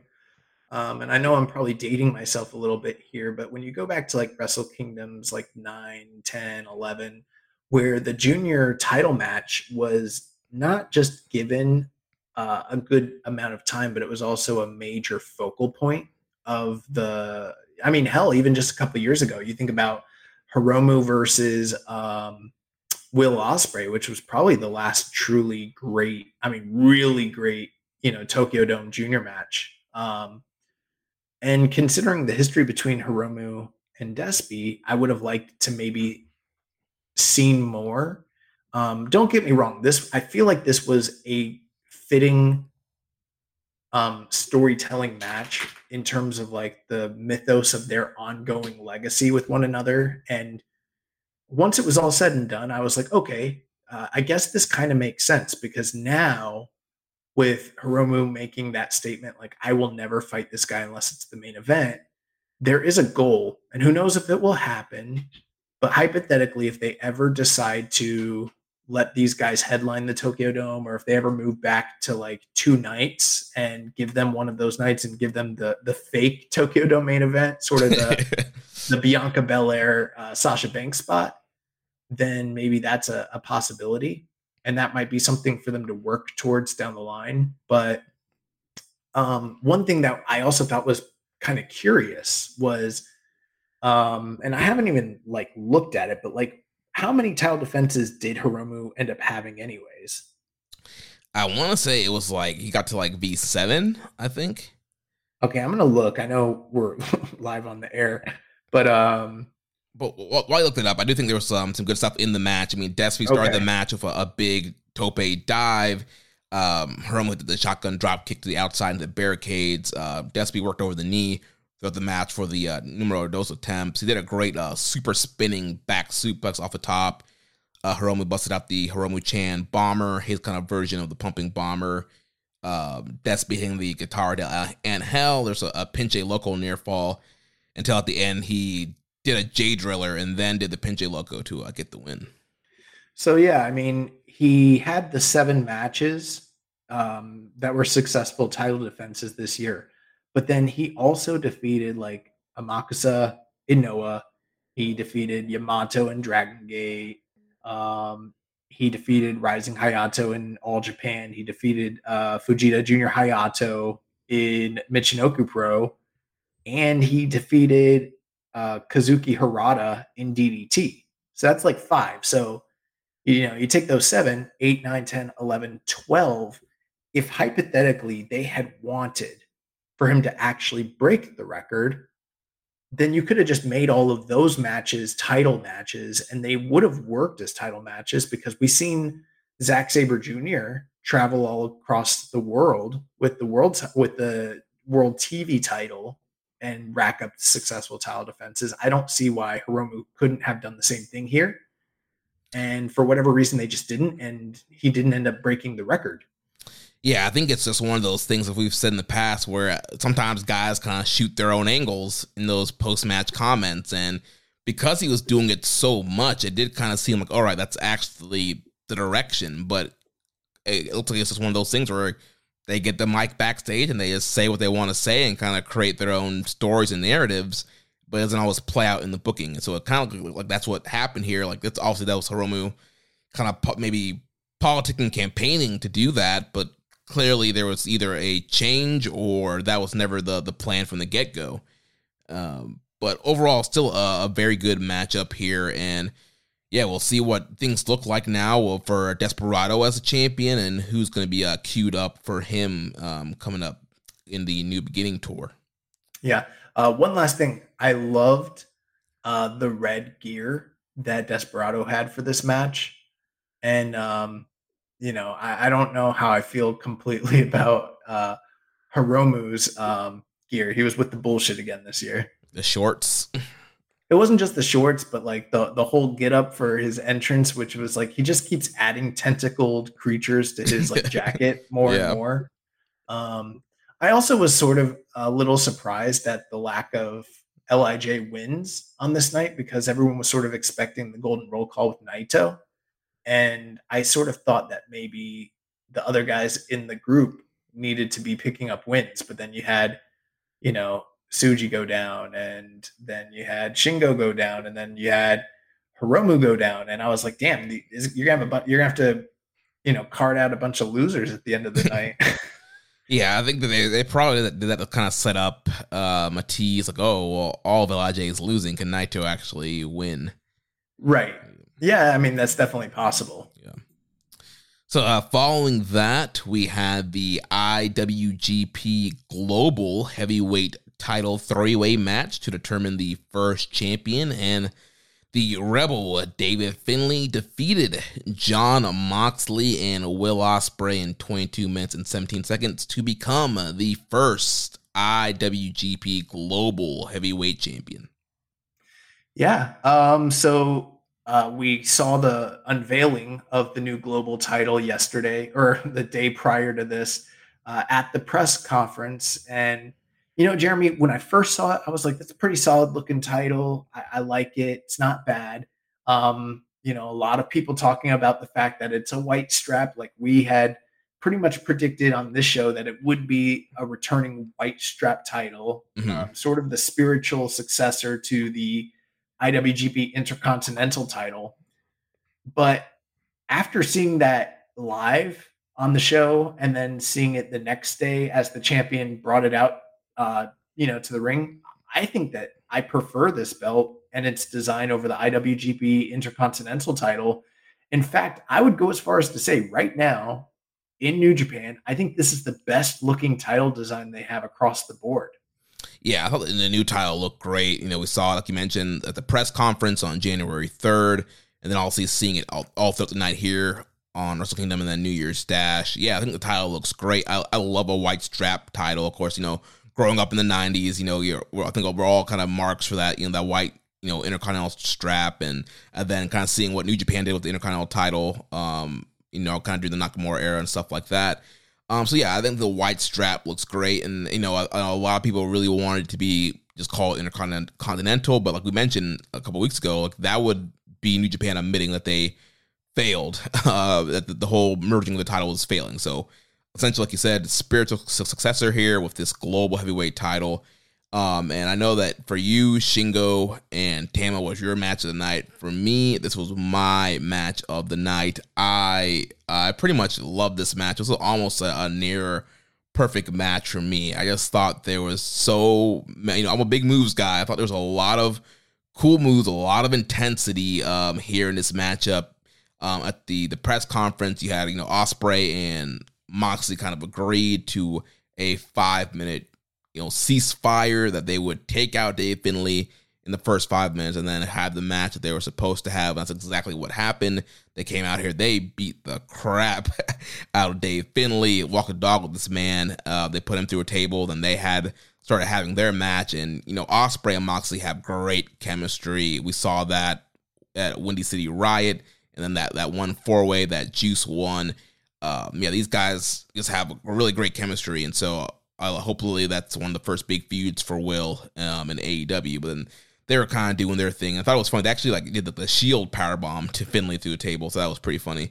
And then from there, there was just so many great moves and sequences. There was Moxley hit this big high angle suplex on Will, dropping him right on his neck. Moxley caught the Os Cutter and did a sleeper suplex. That was crazy. And then Ospreay hit a Spanish fly, but then Mox turned it into an arm bar. There's a big moonsault that Will did to the outside to Moxley and Finlay. Ospreay kicking out the Death Rider. Moxley did a pile driver to Finlay onto Will Ospreay, which I don't think I've ever seen that before. Finlay did the Irish Curse to Moxley on 2 chairs. Finlay did the Dominator to Ospreay onto Moxley. So many cool, crazy spots, and then you had the War Dogs coming out here. They set their tables up, and Ospreay does a huge swanton bomb to those guys on the table. Gabe could go through clean, but then there's the funny picture that's going around the internet now of Coughlin, kind of his ass just went through the middle of the table. Just hilarious kind of positioning there, strong style table. And then, just, of course, like I mentioned last week, Mox was going to blade. He was going to bleed. He got busted open pretty early in the match. And so, for me, there was cool moves, blood. I thought there was a good story. Also, towards the end, Dave Finlay does get the win here. But, I thought this was a really great matchup. Yeah, I think that this is something where we're going to disagree a little bit. But, One thing I will say, and this is in my defense, I had a little bit of wrestling fatigue by the time we got to this point of the show. It was a long show, and it wasn't a bad show by any means, but when you're watching a Tokyo Dome show and it's long, and you got the energy of like a blowaway show, and as we like to say on the show, we're on pace, and it's just like banger after banger after banger after banger, and you're like, it doesn't feel like 4 hours or 3 hours have passed or whatever, and you're like, damn, let's get some more. But after watching all the Road to Tokyo Dome shows, and then the AEW pay-per-view, and then I think I watched Raw the other night, which was kind of crazy that I even did that because I haven't watched that in years. And then all the content that I was trying to consume to prepare for the Tokyo Dome show. By the time I was watching the show, I was like kind of getting tired at this point. I probably do, because I trust your opinion. I trust the opinions of several other people that also happen to love this match. And I'm not going to sit here and say it was a bad match by any means, but I just didn't love it. It wasn't connecting for me for whatever reason. Maybe I do need to rewatch it, but I did think it was funny that they kind of gave David Finlay the Brock Lesnar treatment, like you mentioned, and they framed it as, we want to have our dream match. You don't belong here. I don't know if that's good or bad for them to have been burying his character that way, basically admitting that he had no business being in the ring with them, but that's what they did. And then they get him out of there. And then the stuff between those two were fantastic. But then honestly, man, for me, and I've tried to be optimistic about David Finlay all year. And there was even a few matches where I was like, okay, this guy's got something, but it just doesn't seem to be, there's not a consistency there when it comes to him and his work and even his physique and stuff like that. And in this match, he was just kind of the guy there. And I felt like he was detracting from what to me still should have been a dream match. And I know that there are some people listening that are very, obviously like anti-AEW. They don't want to see the belt go on ice, and, that's fair. And they were kind of rooting for David Finlay. But like the whole time I'm watching it, I kind of was getting the sinking feeling like this guy's probably going to win. And it was like dragging the match down. And then even though they were doing the cool stuff like you mentioned, the War Dogs came in, and this just to me didn't feel like a match where we should have needed to have more Bullet Club bullshit run-ins. We already had that on the show to begin with. And to me, I was like, that's not really doing a lot of favors for Finlay or his character either.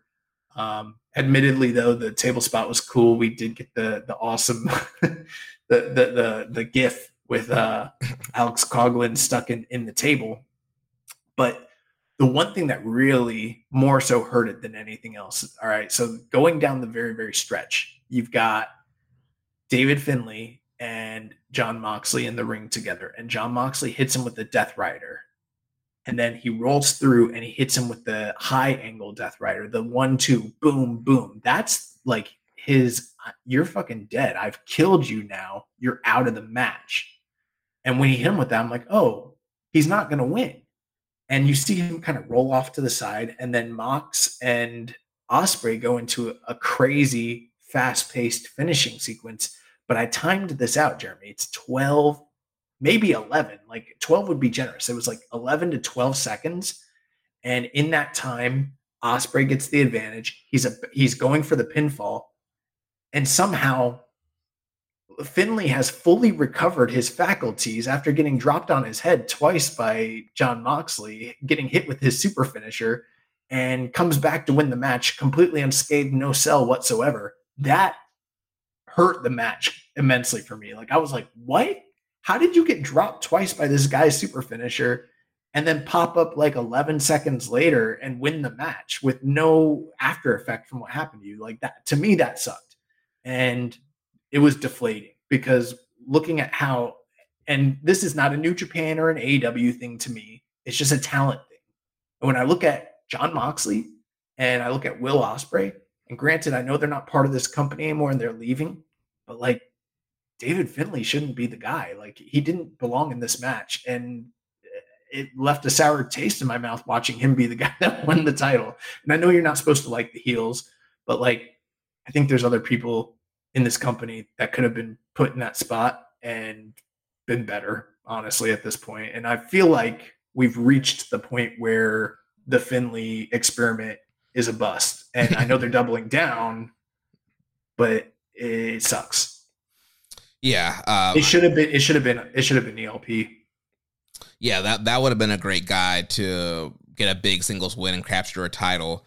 Yeah, I think with Finley, I think that was kind of the only option they had to go with here. It's not. Well, I mean, that's not true. Well, I mean, for how they booked it, I'm saying, I mean, you don't want the title to go to Ospreay or Moxley, then Finley's your option. Ospreay's sticking around till early February. True, and they could have done a quick title change, but maybe they want the first champion to have a little bit of a lengthy reign. Do you want your first title in the legacy of that belt to read David Finley? I mean, honestly, from the kayfabe, Will should have come in as champion. Right. What did he do to lose the US/UK title? He won. It got destroyed. Right. He won his last defense, but because this guy got the Fiend hammer and broke it, he is no longer champion. Like, that made no sense. So it doesn't make sense because a belt is not the actual recognition. It's just the trophy. Like when they took Hulk Hogan's Winged Eagle belt and they smashed it with the hammer, was he no longer the WWF champion? Right. Exactly. Will should have. They should have just awarded Will the global title, and it should have been his first defense. Yeah. So Will should have been in lineage, but yeah, they could have had Will won, then do a quick title change in February, but clearly based off New Year's Dash, there's a different direction they have for Will for his last big New Japan match. So yeah, we'll have to kind of see what Finley can do with this. And you mentioned, I feel like Finley, he's a guy that he has to be in there with a great guy to have a great match. He has to be in there for a Mox or Ospreay, but if you put him in there with a guy that needs to be elevated, he hasn't proved that he can fully do that yet.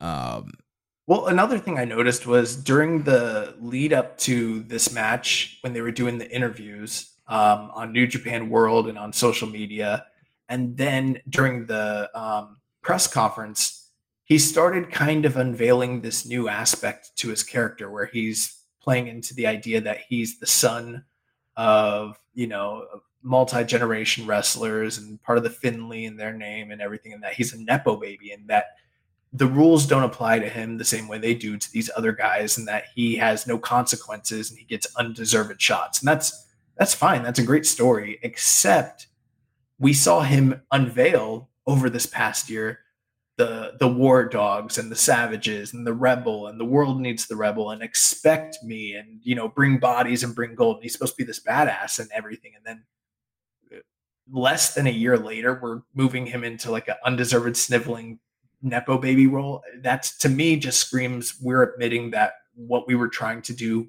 isn't working and we're going to need to go in a new direction. And you've never seen a Bullet Club leader shift in the middle of their run, their entire persona like that, or feel the need to do it, which tells me that this isn't working, which is telling me this guy shouldn't have been in the spot to begin with. And if the David Finley that was, having those great matches with Will Ospreay last, and really showing up in not this year's G1, but the G1 prior, if that guy was still here and, was making those improvements and strides, I'd be all for it. I'd be like, yeah, let's do it. Because that's why we were optimistic about him being the guy to lead the Bullet Club in the first place. But it didn't work, and it's still not working at this point. And I'm like, what are we doing now? And that kind of, to me, that kind of hurt the match. I think I do need to rewatch it. I still went like 4.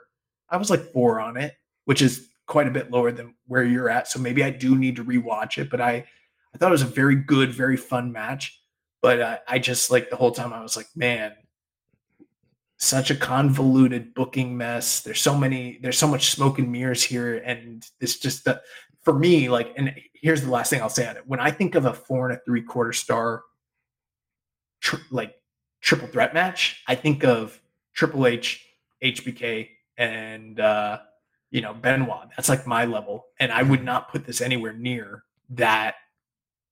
To me, this wasn't even in the same conversation. You know what I mean?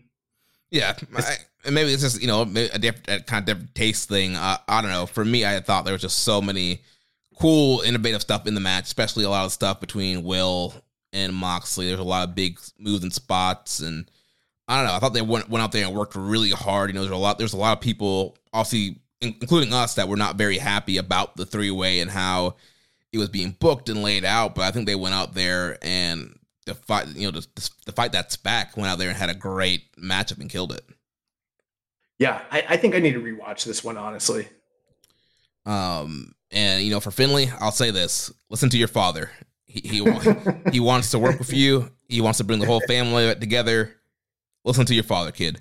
But after the match, Finley he went over to the VIP section and was taunting Nick Nemeth with the title. He spit in Nick's face, pushed him. Nemeth did not like that, and they started brawling, and they were fighting all throughout the side there, and then kind of fought off a screen. Then post-match comments, we saw Nick Nemeth attacking Finley in the backstage as well, and kind of talking about having pride for being a champion and wanting to be a champion. And he's like, I don't even work here, and I have respect for this title. It was just made. These guys went ahead and killed it. So it seems like we're setting up Nick Nemeth being in New Japan, that he potentially is going to be the first challenger for the global heavyweight title. Yeah, I mean, we haven't heard any official confirmation on the status of Dolph Ziggler / Nick Nemeth in the company. I don't know if this is going to be a long-term deal or sporadic, just several dates, similar to like the Jericho or Mercedes Moné sort of deal. But I'm not opposed to him being here. I liked the post-match angle between him and Finley. I thought it was really well done. I was laughing at the idea, though, of those two guys going at it, because like in a real shoot, like Nick Nemeth would just completely murder. And they were throwing some really, especially Nick Nemeth, he's throwing some really stiff rabbit punches. It kind of had a great energy to the whole, like we've seen some pull parts recently in different wrestling promotions, and this one was done really, really well. At the same time, though, I'm sitting there thinking, like, when the bell rings, how interested am I in the idea of Finley and Nick Nemeth? And I'm not really that much. I would much more rather see Nick Nemeth test himself against, I think of David Finley as like a WWE style wrestler at this point, honestly. And I'd much rather see him test himself against some of the Japanese talent. Like, I'm not advocating that he should fight for the title, but like, why not have him wrestle Shingo or Naito or Okada or Tanahashi or something like that? Like those are first time matches that are a lot more interesting to me. But right. We'll see what happens. I thought his promo that he cut was very good, but then at the end he was like, I don't even know why I'm saying this. I don't even work here. Sorry. And I was like, bro, you made it awkward when you said that. Like everything you were saying was cool, and then you were like, this is so awkward. I don't even work here. Yeah, promo was good. I'm kind of optimistic about a Nick Nemeth run in New Japan. There's a lot of guys when they leave WWE, they kind of rest on their laurels, they kind of rest on their names, and they really don't try hard on a lot of these dates they take, or they're kind of doing some lower profile things, or they're holding up promotional money to kind of get these big spots, not really delivering. But unlike some of his other, WWE guys that were released, he's making some big plays, big moves. I believe he did something in Mexico recently, and now he's here in New Japan. So he's kind of going out there and going to these spots where, top wrestlers want to go. And, he's been in the WWE system since way back in the day, OVW. He was Kerwin White's golf caddy on Sunday Night Heat. Like, this guy goes back to like 2002 or something like that, being in that WWE system. And so I think for a guy like him who has always kind of had a glimpse of greatness, and you can tell he's a guy that watched pro wrestling around the world and kind of tried to involve some of that in his style, I think that he's somebody that loves wrestling and is motivated, and I think a run in New Japan could be cool to him. I think it's very similar to almost like Jon Moxley, where, Moxley really loved professional wrestling and wanted to test himself outside that WWE system. And I think that Nick Nemeth could turn some heads here with a New Japan run. Yeah, I'm optimistic about him being in the company as well. And I think I think it'll be good, hopefully. Two things real quick. I know it's a little off subject, but they just announced Saturday, March 9th, heavyweight fight Joshua versus Ngannou in Riyadh, Saudi Arabia. Wow. So, yeah, that's pretty crazy. Anthony Joshua and Francis Ngannou. Another quick thing, the NJPW Tokon Shop did a collaboration with Nerds Clothing. I don't really know them, but they've got these 90s style t-shirts, and they've got one of Tetsuya Naito, and at the bottom it says "Keeping It Tranquilo." It looks like the what the fuck? Are we gonna make some money off this or no? Like, do we need to shoot them the cease and desist? Well, I'm sure there's a lot of stuff they can shoot us a C&D on, so I'll let it slide.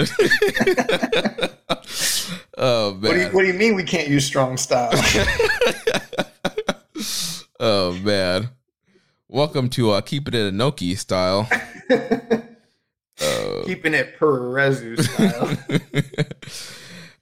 So let's move on here. Semi-main event. We had the Rainmaker Kazuchika Okada defeating the American Dragon Bryan Danielson 23 minutes and 24 seconds.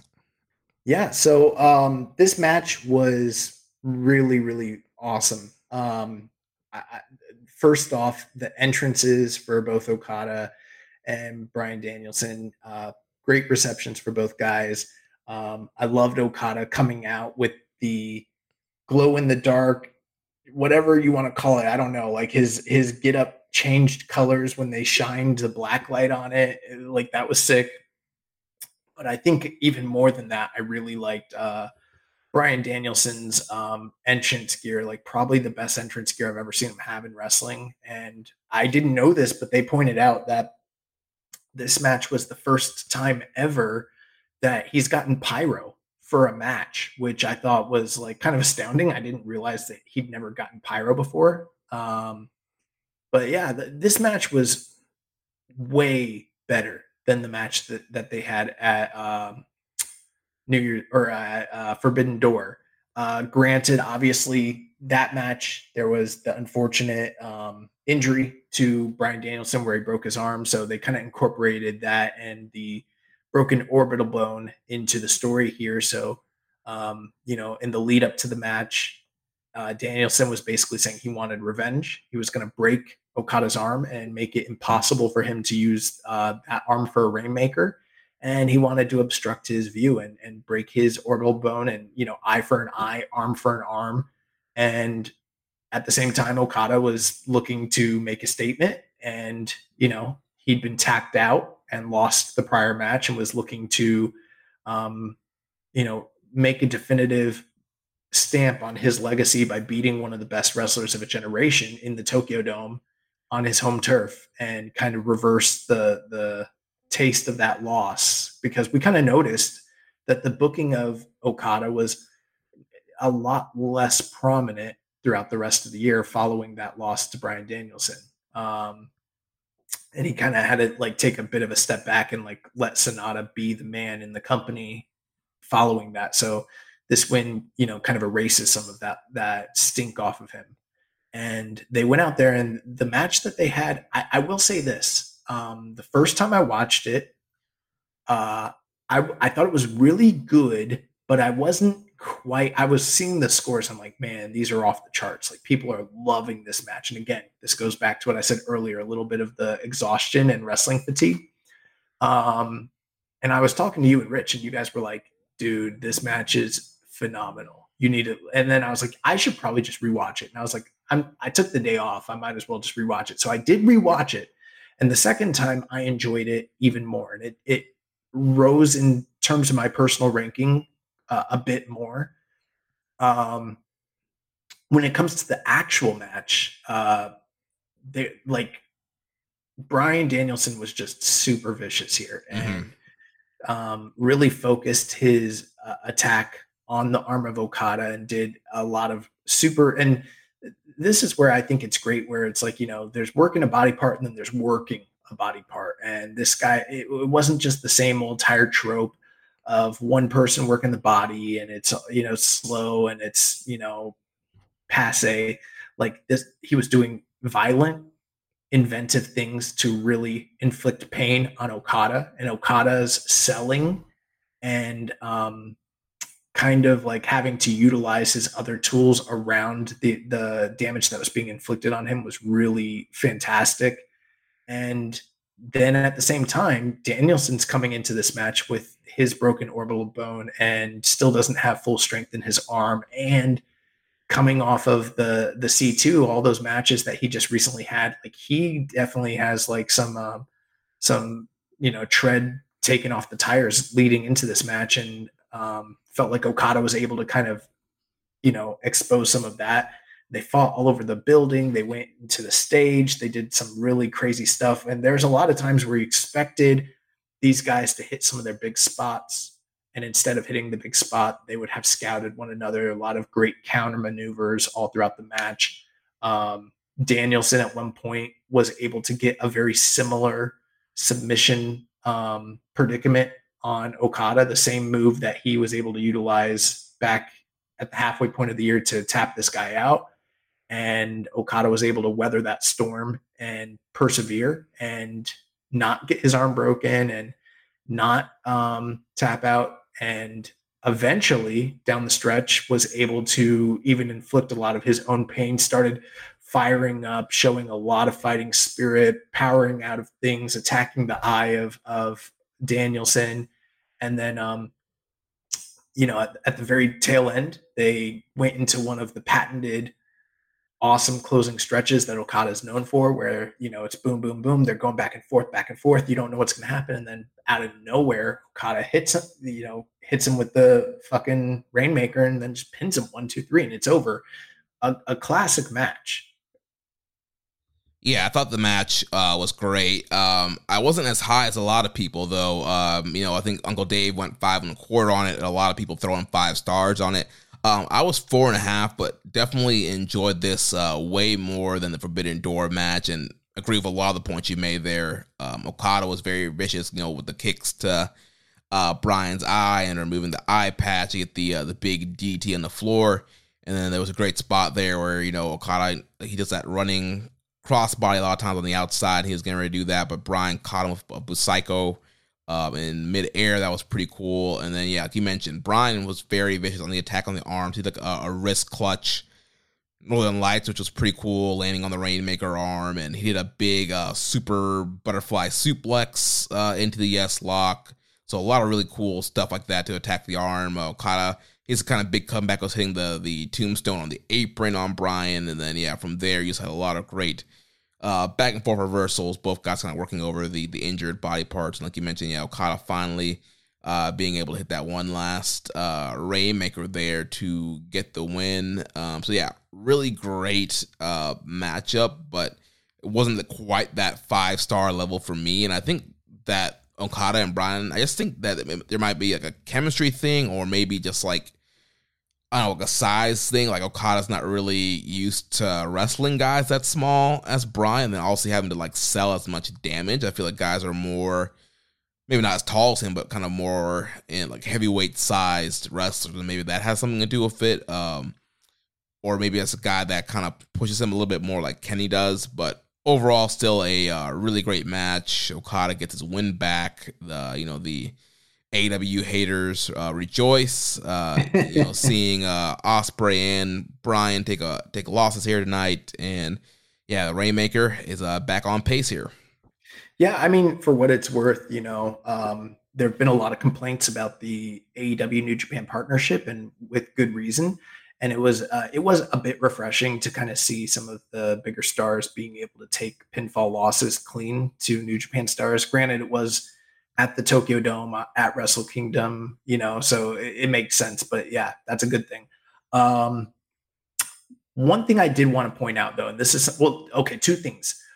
I'm like you. I was a little lower on this match than other people, even though I thought the match was great. I'm at 4.25. So I thought this match was a really good, proficient, professional wrestling match with great story beats. But, one of the things with me when it comes to rating is like, you kind of got to get my blood pumping. You kind of got to get me invested to where I'm like popping out of my seat and like loving what's going on. And I enjoyed the match. It in a certain sense, it's wrestled perfectly, but it never got me there. And I think it might have a little bit to do with what you're saying. Like, I think there might be some chemistry, snafus when it comes to these two guys. Maybe they just don't have that next gear when it comes to one another. I don't know.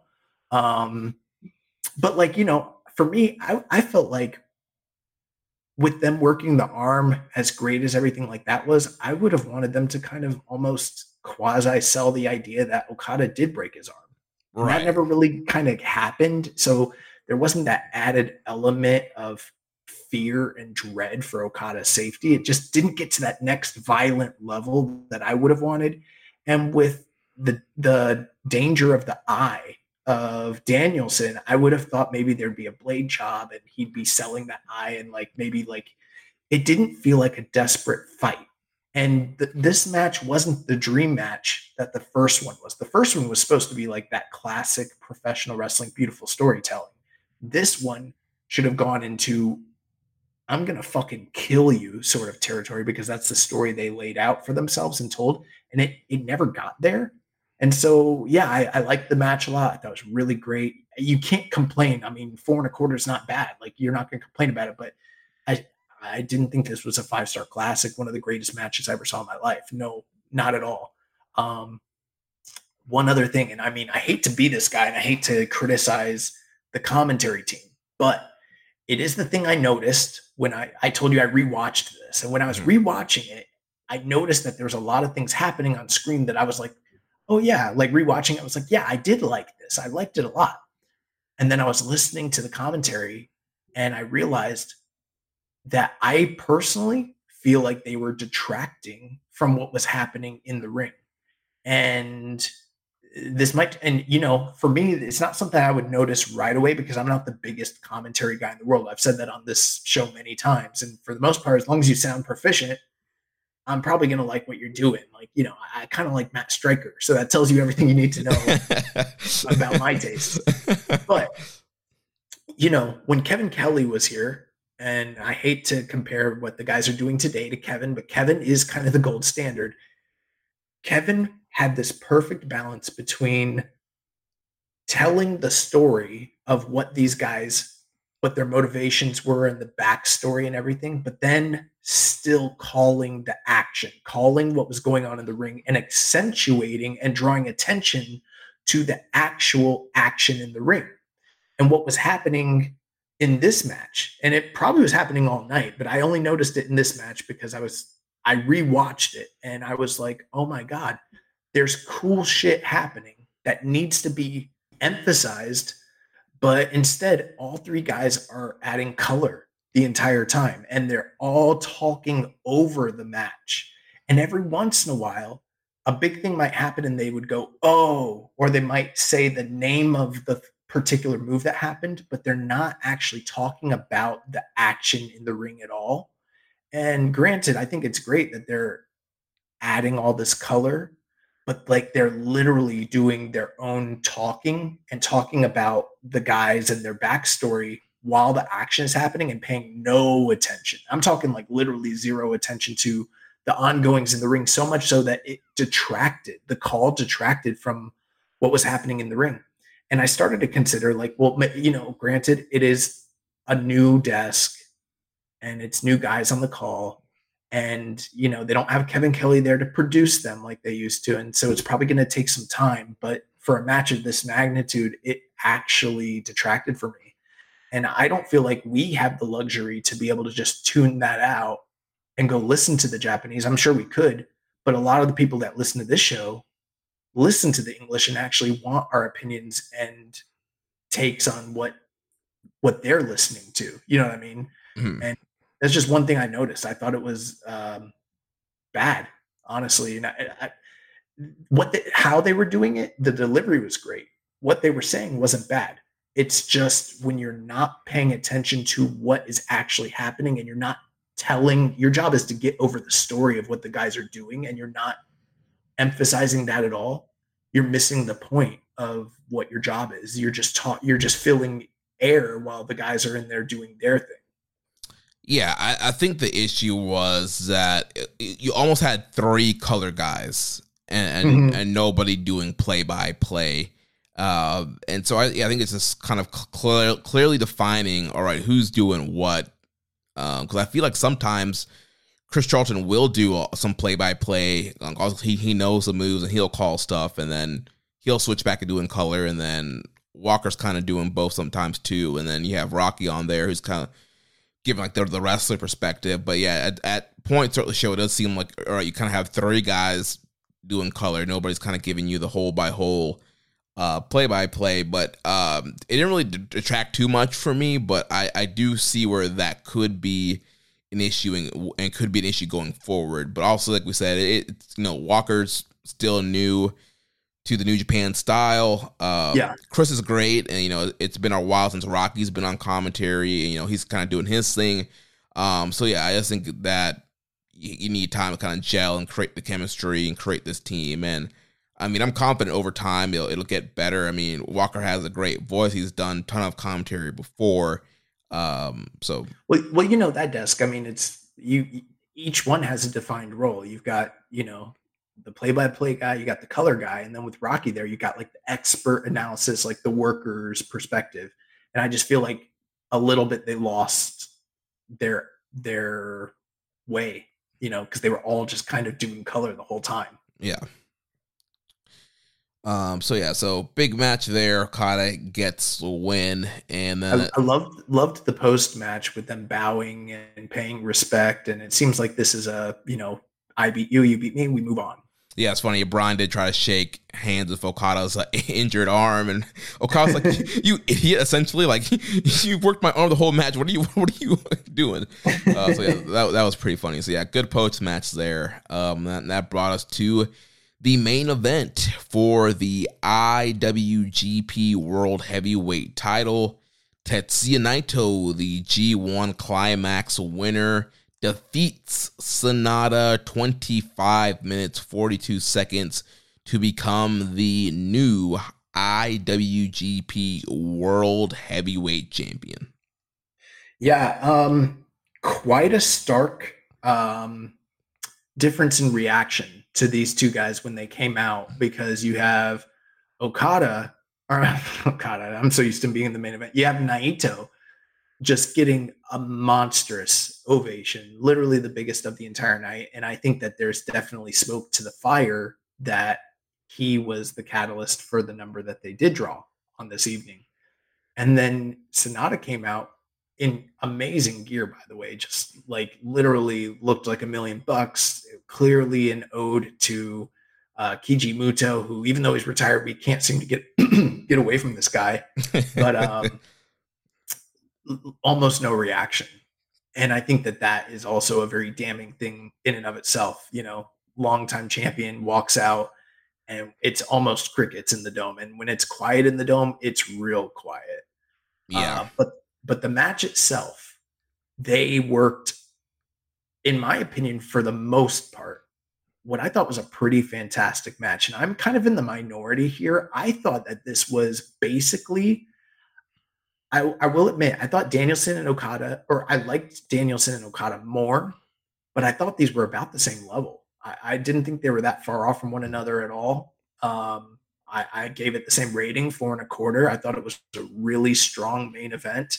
And I do know down the tail stretch that there started to be some sloppiness and there started to be some botches, right? Mm-hmm. But for me, wrestling doesn't always have to be perfectly manicured and 100% pretty. I think sometimes when you have some of that stuff, it can accentuate the match, especially like you look at the Ospreay Naito G1 match this past year that like elevated the match. And I wouldn't say that these necessarily elevated, but they did play into the story where Sonata's shoulder was being worked over, and then he started to being not able to elevate and carry and lift Naito. So to me, it still played into the story of the struggle that they had going on. There was only one time down the tail stretch where like they got stalled and they were both just like kind of standing there for a while. Yeah, they're like, what is going on? Yeah, they clearly like lost their communication, and that was the one point where I was like, but overall, I mean, I still think that they recovered from that. They had great closing stretches. They went into the big match sequence, and I'm a little bit more partial to this style of wrestling where you hit your big move, I kick out. I hit my big move, I kick out. And the crowd just started getting bigger and bigger and bigger. And like they were going wild for the reactions of this match. And I'm one of those people where like crowd reactions really does influence my perception of a match quite a bit. And they were living and dying with Naito. And I started to feel like Sonata was doing a good job winning them over at the end as well. Like it wasn't like they all turned on him and they were just all like the crowd definitely started to get behind them. And then the story between these two guys and the history that they have with one another, it was all there and it was being played out. And say what you will about the build, I didn't think the build to this match was great, but I thought the match itself was pretty excellent.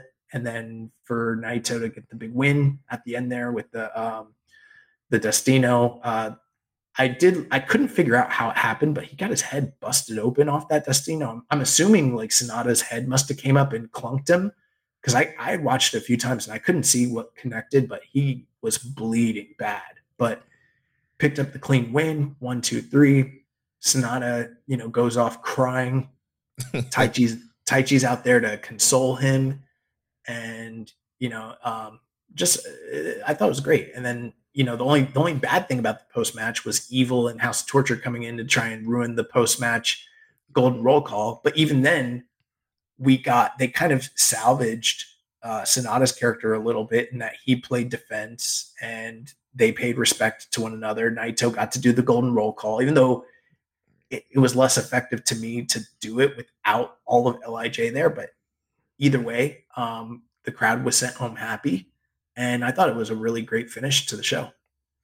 Yeah, I really enjoyed the match. I also went 4 1/4 on it. I know for a lot of people, it was their match of the night. I know a lot of Naito fans were super happy, and that was a great moment. And yeah, it ended up being a great matchup. I think for me, and it's probably unfair to them, is, I compare this to other Tokyo Dome main events. And, was it... Oh, for sure. Was it on the level of, Omega Okada Tanahashi, Okada Naito, Ibushi Jay White? Was it on the level of a lot of those? Like, I want my Tokyo Dome main event to be what we've been seeing the last 5-6 years, this kind of blowout big match. Even Okada Shingo. Like, there's been a lot of great big matches on these double dome shows and the dome shows over the last the Keeping It Strong style era of Wrestle Kingdom, and that's what I wanted to see. And a lot of those main events had a lot of great heat, great stories, great matches, and like you mentioned, the bill was kind of lacking here.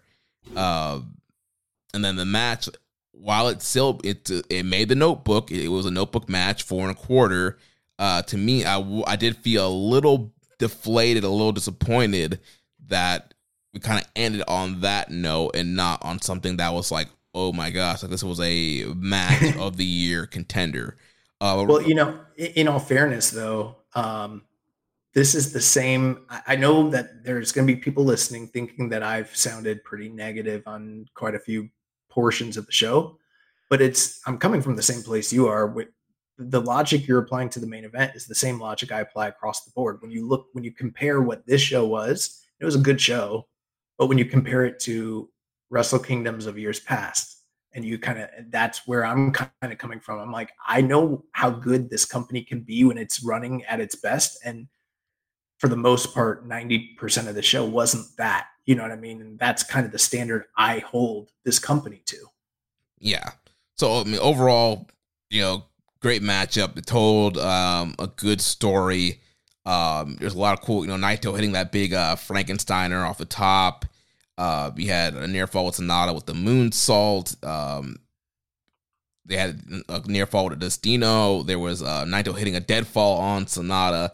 So that was cool. Yeah, they did a lot of really cool. Sonata did the O'Connor roll for a very close near fall. So they did do a great job with the near falls, and nobody really kicked out the deadfall before. And so when Sonata hit that, I was like, oh, crap. Like, yeah. I was like, what are they doing here?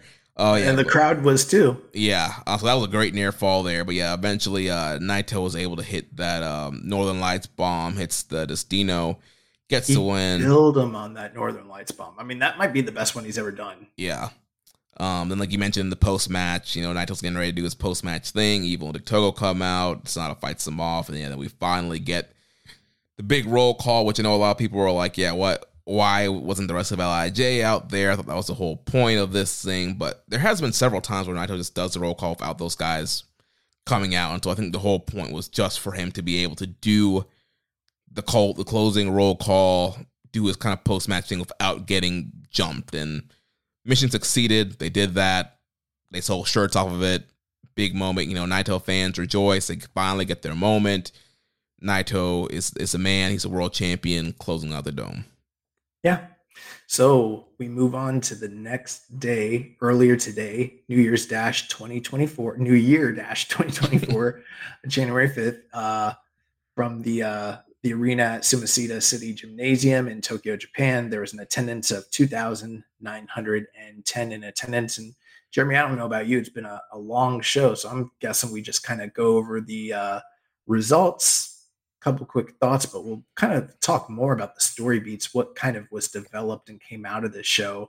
And if you're listening and you're not familiar, New Year Dash is always the show post Wrestle Kingdom, where we don't know what the card is ahead of time. It's like a mystery vortex style where everything occurs live and then you kind of get surprised about the matches. And most of the major storylines that are going to be established during the months of like January, February, March start here. So first match of the night, we started off with a surprise where we got special singles match between Hiroshi Tanahashi, and he defeated Ryosuke Taguchi in 5 minutes and 40 seconds. Prior to the match, though, they got on the mic and Taguchi basically said, since we're taking this company in a new direction and you're the new champion, I'd like to challenge for the NJPW World TV title, and Tanahashi obliged. Right, yeah, I made a call out to the president. You're the president. You can do this. And so, yeah, had a quick little 5 minute and 40-second matchup there. Kind of some ha-ha at the end where Taguchi exposed the president, but Tanahashi used it to his advantage, put his butt in Taguchi's face on the roll-up, and I got the win. My girlfriend was walking by. She's like, that's the president. And then post-match, we got a little mini vignette VTR video, and it was none other than Matt Riddle, the King of Bros, doing a little video and challenging Tanahashi. So, 5 years later, we're finally getting Matt Riddle in New Japan. Yeah, when people talk about restoring the feeling, I told Rich today, I was like, they restored the feeling today, because when this company was in its top heyday, they didn't care about women. And today we learned they still don't care about women because they hired Matt Riddle to come work for this company. Yeah, obviously you can look it up if you don't know what, all the allegations and sexual misconducts that's been thrown Matt Riddle's way, and just kind of the behavior he's had. I mean, he even got to the point where, WWE had to release him, and he was heavily featured on their show, big part of the, the Rated RK Bro, and they were doing a lot of stuff with him. And, Matt Riddle, he is a great professional wrestler when he has his head on straight. And I think from an in-ring standpoint, he will be a great addition to the roster. This is something we wanted back in the day before we even knew about the allegations. And, there was a New Japan offer made to him before he went to NXT. But separating the wrestling part of it, clearly there's a lot of allegations. There is him just not being safe to be in a locker room. I guess, there's no women in New Japan, so maybe, I don't know. But we've seen that New Japan, they don't really takes a lot of seriousness behind the Americans when they have allegations and misconduct, because the Japanese audience is probably unaware and don't know exactly what's going on with him, and they can kind of hide that in Japan. Yeah, and this is, par for the course when it comes to New Japan. We've seen that they've been willing at different times. They try to bring Marty Scurll back, even after everything that happened with him and speaking out. They completely ignored every single allegation that's ever been made when it comes to Chase Owens. And, there's some pretty serious. They try to keep up. They try to keep Chris Dickinson around. They kept Chris Dickinson around in the middle of his ongoing investigation for domestic assault and everything else like that. Even if some of the allegations against Will Ospreay and B. Priestley were lesser than some of these other wrestlers, there was never any sort of conduct or investigation in terms of the allegations against them. It was just kind of like, moving on. And, and now they're bringing in Matt Riddle, and I'm sure I've probably forgotten somebody else, and the funny thing about it is when a New Japan wrestler, when they're domestic and they have, extramarital affairs or something that would be seen as not that big a deal in Western culture, they will, they've derailed people's careers over stuff like that. But when it happens in the West to Western wrestlers, they don't seem to mind whatsoever, as long as the domestic audience is unaware or, I will say this. I think if you personally have a problem with Matt Riddle coming to this company, I'll tell you the truth. I'm not the most politically correct person in the world. I don't generally care. And I believe in people being, innocent until proven guilty, but I think he did that shit. I'll just tell you the truth. I really do. I think he's a bad guy. And I don't personally have any interest in seeing Matt Riddle wrestle, even though prior to all that stuff, I did consider him one of my favorite wrestlers. So I don't need to see Matt Riddle on my screen in 2024, and I'm not I'm pretty middle of the road when it comes to my political stuff, but I just don't like the guy. And I think it is tone deaf that New Japan has brought him in. And I think that they're probably going to be in for a shock when it comes to the Western audience's response to this. Oh, Enzo. They also didn't care about bringing Enzo in recently too. Yeah. I mean, if I were them, I only book Riddle in Japan, because if they book Riddle on these U.S. strong shows, they're going to be surprised. They're going to give it to him. They're either people are not going to show up because they're going to be so mad, or you're going to have people with very bad signs or crowd reaction chants to him. So if I'm them and I'm going to go do this, I'm a Riddle, you're only showing up in Japan. You're not coming. You're not being on the U.S. shows. I don't think they should have hired him personally, but whatever. Yeah. But we move on. So Bishamon wrestled Kaito Kiyomiya and Ryohei Oiwa 7 minutes and 40 seconds, and they picked up the win here. Yeah, it's just a little kind of a tune-up match for Bishamon to kind of rebound as they try to get back into the title contention, and then just a nice little match for Oiwa while he's still kind of on excursion. Yeah, and Kiyomiya loses again, LOL. Third match of the night, the new reigning Unified Tag Team Champions, GOD. They defeated the Youngblood team of Oscar Luebe and Yuto Nakashima, 8 minutes and 6 seconds. And prior to the match, they made a special announcement that this would be the send-off match for Oscar Luebe and Yuto Nakashima as they go off to their respective excursions. Yeah, so really good solid match here. Good send-off for Oscar and Yuto Nakashima. Curious to see where they go on excursion. Post-match, we did have the crown jewel Chase Owens come out, jump in the ring. He hit the package power driver on ELP, got on the mic, and said that him and Kenta will want to challenge for the tag team title. Hikuleo got the mic and accepted the challenge. Yeah, a lot of alleged sex pests on this show getting surprise entrances. But, the thing is with again, with that, I'm all for them setting up a big title defense for the new GOD, but I don't know that I'm gung-ho about Kenta and Chase Owens, who are both good wrestlers respectively, but I don't know. There's not a lot of juice there for me personally. Hey, better than Chase and Fale. I'm also interested to see where these young lions wind up on their excursion. And we, last year they did say that they were going to move these guys through the system a little bit quicker, and they definitely did that here. So, good on them. Fourth match of the night, Great Bash Heel, the team of Togi Makabe and Hanma, along with Desperado, Master Wato, and Shota Umino, as well as Tama Tonga. They defeated the House of Torture team of Dick Togo, Evil, Narita, Sho, Kanemaru, and Yujiro Takahashi, 9 minutes and 2 seconds.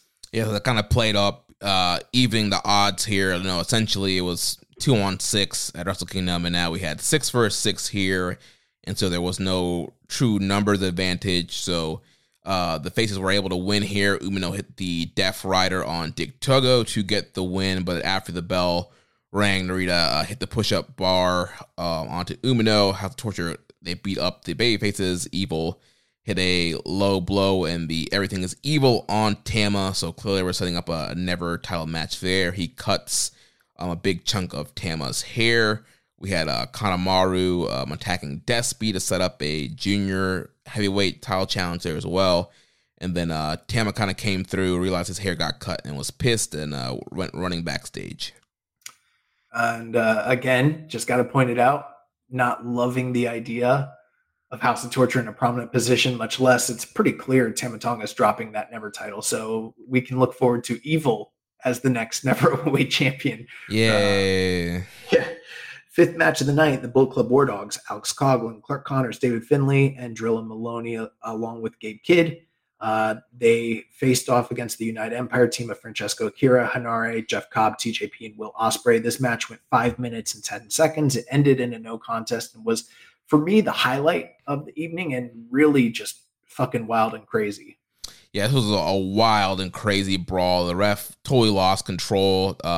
In 5 minutes, Connors hit a big spare on the referee, and then from there, they're brawling. They're hitting each other with chairs and stuff like that. Gabe Kidd got split. He's crimson mask, bleeding like crazy.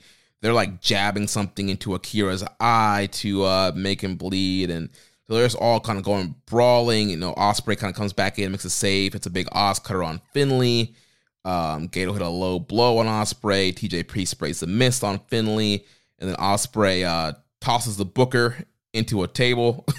Threw that man through a table. That was great. And then Ospreay got on the mic, said his last match for New Japan will be February 11th in Osaka. He wants to stand side by side with his brothers and challenge the War Dogs to a 5-on-5 match. And he's going to let Finlay pick the stipulations. Then Finlay got on the mic and said he's stupid for letting him pick the stipulations. And so they pick a no disqualification steel cage match.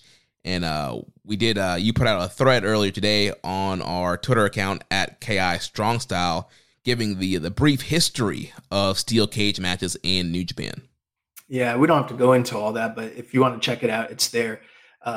Every 8 months or so, I'll put out one tweet that just gains a lot of traction. Instead of doing damage to the brand, it actually helps us, which is rare. But yeah, it's got a lot of engagement, which I was surprised on. Like, as of right now, it's like 700, 800 likes or something, which is kind of crazy. I guess people really like cage matches in New Japan or whatever. I don't know. But yeah, I was surprised to hear this. I'll be interested to see what the rules are if they try to work this similar to like a war game style match at the same time. And this was an awesome segment. I do think, I will say this, I think Gabe Kidd, I don't think that was a hard way. I think that was a blade job. But kudos to the camera people because they obscured it in such a way to where you wouldn't know one way or the other. And that's key.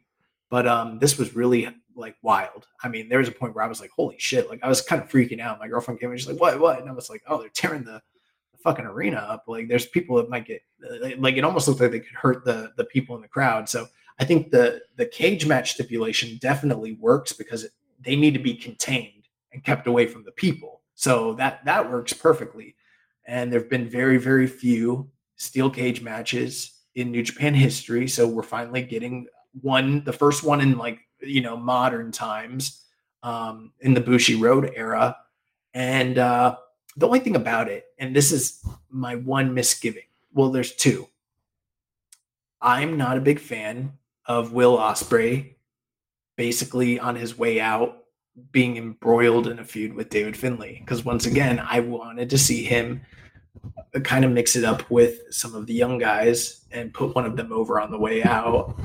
And that's not going to happen now, so there's that aspect of it. And then the other thing is, even though all the guys involved are really great talents, I just kind of feel like with a New Japan style cage match, I smell the bullshit coming. And I don't know what it's going to be, but like I feel like either somebody from United Empire is going to turn on Will and take over and oust him and join Bullet Club, or someone from Bullet Club is going to turn on Bullet Club and join United Empire, and then they're going to oust Ospreay. Like, there's going to be some sort of shift here, and people like that stuff, and that's great. But that's probably the way you do need to send Will out of the company. I also don't believe that he's going to be working normal dates between here and AEW.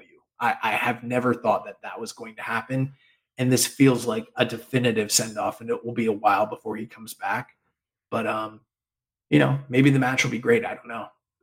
Yeah, I think it has the potential to be great, but yeah, I would have preferred Will to have like a big. Also, I know he's facing Okada, Battle in the Valley, but I think he should have had like one big last match in Japan where a young guy beats him and sends him on the way out. But I do think this match will be great. I mean, this whole segment here, this little mini angle essentially was really great. And I know we have questions about Finlay, but I think the rest of the War Dogs are great, are vicious, and I think it has the potential to be a very bloody, violent, hard-hitting match. Yeah, it also has the potential to be, like polarity shifting in the company as well as terms of like alignment, stories, and stuff. Yeah.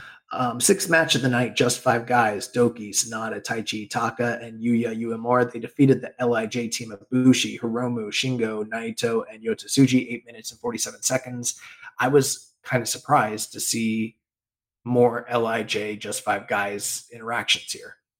Yeah, so post-match, Sonata got on the mic and challenged Naito for the World Heavyweight title, which we would later learn that Naito accepted due to Sonata saving the roll call the previous night.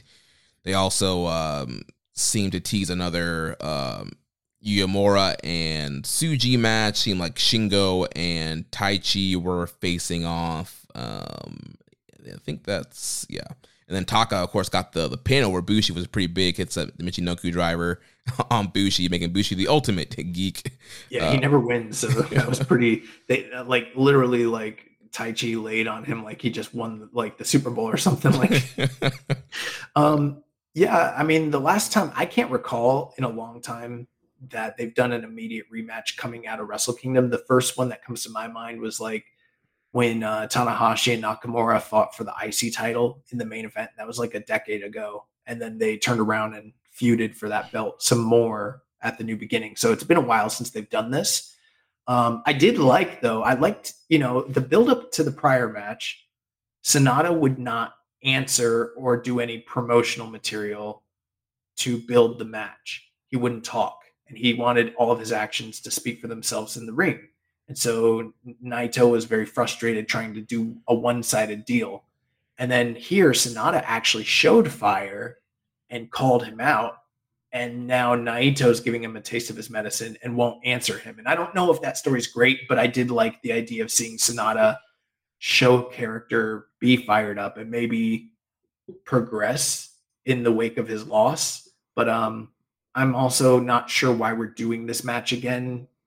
I also was just kind of surprised to see Naito, who is the top star in the company and the new world champion, not in the main event and not mixing it up with the other big stars that would be in the tag match to follow. And I kind of feel like he should have been. Yeah, I mean, 6 match a night, not even in the semi-main event spot. Pretty interesting to where they slotted that. Yeah. 7th match, the semi-main event, we had the NJPW King of Pro Wrestling title 4-way match as Taiji Ishimori, Great-O-Khan, and Toru Yano and Yo wrestled. And this was a final, I don't know the official title, but basically it was a scramble match. And it was pinfalls only. And whoever secured the final pinfall at the end of the 10-minute period would be declared the provisional KOPW champion. And at the end of the match, the last guy who had picked up a pinfall was Ishimori, and he is now the new provisional champion. Yeah, this is exactly what we kind of mentioned earlier when talking about the Rambo. Like, you got this match, it kind of did this goofy scramble situation. There was a lot of kind of comedy, haha, especially at the end where Great-O-Khan's, chasing around Ishimori. He's trying to get a pinfall before the time runs out. Ishimori ends up, hitting the low blow, pinning him, and wins. Runs away with the belt. Time runs out. So yeah, Ishimori is the first provisional 2024 KOPW champion. Great. And then the main event, the team of TMDK, Kosei Fujita, Mikey Nichols, Shane Hayes, and Zack Sabre Jr. They defeated the Blackpool Combat Club, Bryan Danielson and Jon Moxley, along with Chaos members Okada and Tomohiro Ishii, 13 minutes and 50 seconds. Really great, strong tag team main event. I said that the thrown out tag match was my highlight of the evening, but I could see a lot of people feeling like this was match of the night. Yeah, definitely a cool moment. We kind of got this kind of last year when Kenny came out and teamed with Okada at the end of last year's Dash. And so kind of another moment here where you have like the AEW stars teaming up with Okada. So kind of a dream team, all-star team. But yeah, they ended up taking the loss here with TMDK, the Tank Buster on Ishii. So post-match, Sabre got on the mic since he wants another match with Bryan Danielson in Japan. And then Fujita, who's made it a goal to wanted to beat Okada, he challenged for the Never Six-Man title. So Fujita, Nichols, and Hayes are going to challenge Team Hall of Fame. And Okada was yelling and screaming and saying, "You are in no position to challenge me, kid." He left, so setting up that big Never Six-Man match there. Great, and that is going to do it for New Year's Dash. So jumping into the news, a couple items here quickly. Battle in the Valley, which is next Saturday.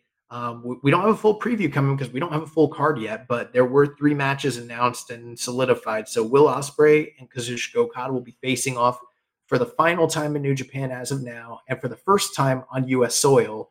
In addition, at the end of the evening, Shingo Takagi was Jon Moxley was cutting a promo backstage, and Shingo Takagi came up and basically challenged him and said he wanted to face him at Battle in the Valley in a no rules, no disqualification match. So that has been solidified. So we're getting Shingo and Jon Moxley. And then post match, Gabe Kidd challenged Eddie Kingston for just the NJPW Strong title. So not for the Triple C, not the Triple Crown, just the Strong title.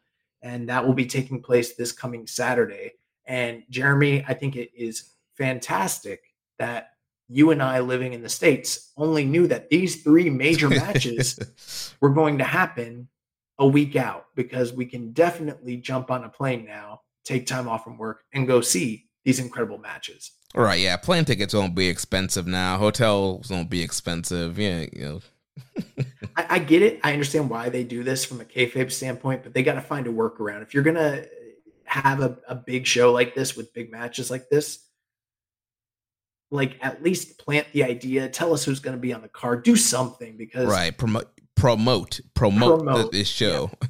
Promote, because now we can't go. And that, bro, if I had known I had one chance to see Ospreay and Okada in the States, I would have probably tried to be there. Yeah. Other news, they made the announcement today. NJPW is making a comeback to Chicago in April, marking its first return since 2022 with the second edition of Windy City Riot. The company revealed on Friday that they'll be hosting at the Wintrust Arena Friday, April 12th, starting at 8 p.m. Eastern Time. General public tickets are going to go on sale Friday, January the 2nd, with a venue exclusive presale. Oh, I'm sorry, January the 12th. With a venue exclusive presale scheduled for Thursday, January the 11th. Ticket prices are going to range from $29 to $39 for stand A and stand B, and $199 to $299 for ringside seats. So that's like a 10,000 plus seat building. So pretty lofty goals for them. The biggest show ever for NJPW Strong's brand. Yeah. Other news, Stardom is set to make its comeback to the United States in just 3 months. During its January 4th event in Tokyo, Stardom revealed plans for a show in Philadelphia on Thursday, April 4th. This event will be part of WrestleCon and will be hosted at the 2300 Arena, aka the ECW Arena, and it is titled Stardom American Dream 2024 in the Keystone State. The show is scheduled to kick off at 3 p.m. Eastern on April 4th. So big news for, Joshi and Puroresu fans that are going to be in Philadelphia at that time. Yeah. Stardom, Itenion Stardom Gate 2024. There was 2 big developments. So in the main event, Mayu Iwatani, she was successful in defeating Shuri to defend the IWGP Women's title at 19 minutes and 6 seconds. Great match. We'll probably review it here on the show at some point. If you haven't seen it, I highly recommend it. And then earlier in the evening, the Divine Kingdom, Micah and Megan Vane, wrestled Julia and Suzu Suzuki to a time limit 20-minute draw. And post-match, Julia disbanded Donna Del Mondo, and the rumors are that she's heading to WWE/NXT. She is currently the NJPW Strong Women's Champion. Yeah, so expecting that they'll probably get the belt off of her pretty quickly. I believe she is going to be at Battle in the Valley. But yeah, very interesting developments here with Julia. On January the 2nd, Noah, the New Year 2024, there was a lot of cross promotion between New Japan and Noah on this event. Tomohiro Ishii, he defeated Masa Kitamiya 15 minutes and 4 seconds. Again, an incredible match. If you haven't seen it, highly recommend it. We'll probably review it on the show. We're already just starting off the year, and there's a lot of great excursion matches that have taken place. Later in the evening, Go Shiozaki defeated Satoshi Kojima, 13 minutes and 56 seconds. As well, the team of Yoshinori Ogawa and Zack Sabre Jr. defeated Hayata and Hiroshi Tanahashi, 17 minutes and 36 seconds. That was a preview for the TV title match that would take place 2 days prior or after. As well, there was a 12-man tag team elimination tag team match as Daiki Inaba, Junta Miyawaki, Keito Kiyomiya, Ryohei Oiwa, Shota Umino, and Shuji Kondo. They defeated the House of Torture, all 6 members, 26 minutes and 14 seconds. And then finally, the last bit of news from coming out of that's just kind of adjacent, but Kota Ibushi defeated Naomichi Marufuji in a 33-minute, 26-second main event that is being labeled as one of the absolute worst main events in the history of Puroresu. Reportedly, Kota Ibushi had a laundry list of ailments and injuries going into this match and further injured himself even further in the match, which is very, unfortunate and sad to hear, especially since we're such big fans of him on this show. Yeah, apparently broke both of his ankles in that match, and he's tweeting now saying that he got scammed by some clinic prior to the matchup. So yeah, there's a lot of injuries and ailments. So hopefully Ibushi gets better. But yeah, definitely rough stuff here for the Golden Star. In 2023, the collaboration between the New Zealand Dojo and NJPW Tamashii brought forth a new project known as Lion's Den. They're going to be having another New Zealand Dojo exclusive showcase events taking place throughout January. Lion's Den is set to make a weekly comeback featuring events every Saturday with a $10 entry fee for adults. So that will also be taking place in conjunction with 2-day seminars and tryouts that will take place at the New Zealand Dojo February 2nd and February 3rd. So kind of surprised that New Japan is still associating with the New Zealand Dojo after the reports of, all the controversy that was going on with that. And we'll see how that shakes out, but I'm a little surprised. Yeah. In the latest release of the Wrestling Observer newsletter, Dave Meltzer shared insights into WWE's interest in forging partnerships with Japanese promotions. Meltzer mentioned that Triple H is exploring potential alliances in Japan for the future. The initial phase involved NXT collaborating with All Japan, highlighted by Charlie Dempsey's recent Triple Crown Championship challenge. Additionally, WWE is actively seeking a women's promotion to align with, and the internal discussion revolving around them even possibly trying to reach out and work with New Japan Pro Wrestling. Yeah, so here we are once again, WWE trying to get their claws into Japan. And also we saw the whole thing of Regal's son, Charlie Dempsey, challenging for the Triple Crown Championship at All Japan's New Year's show. And yeah, there's rumors of them trying to get a Joshi promotion and even trying to work with New Japan again. And also with the whole kind of united front that New Japan has with the other promotions and the AEW partnership, I doubt that's going to happen. I made a joke in a thread today. I said one thing that that fans that the WWE has that they could work with New Japan is be like Tanahashi. I know you love Shawn Michaels. do you want to work with Shawn Michaels? But yeah, I think he might say yes to that. Yeah, yeah, I think we should be safe as far as WWE working with New Japan.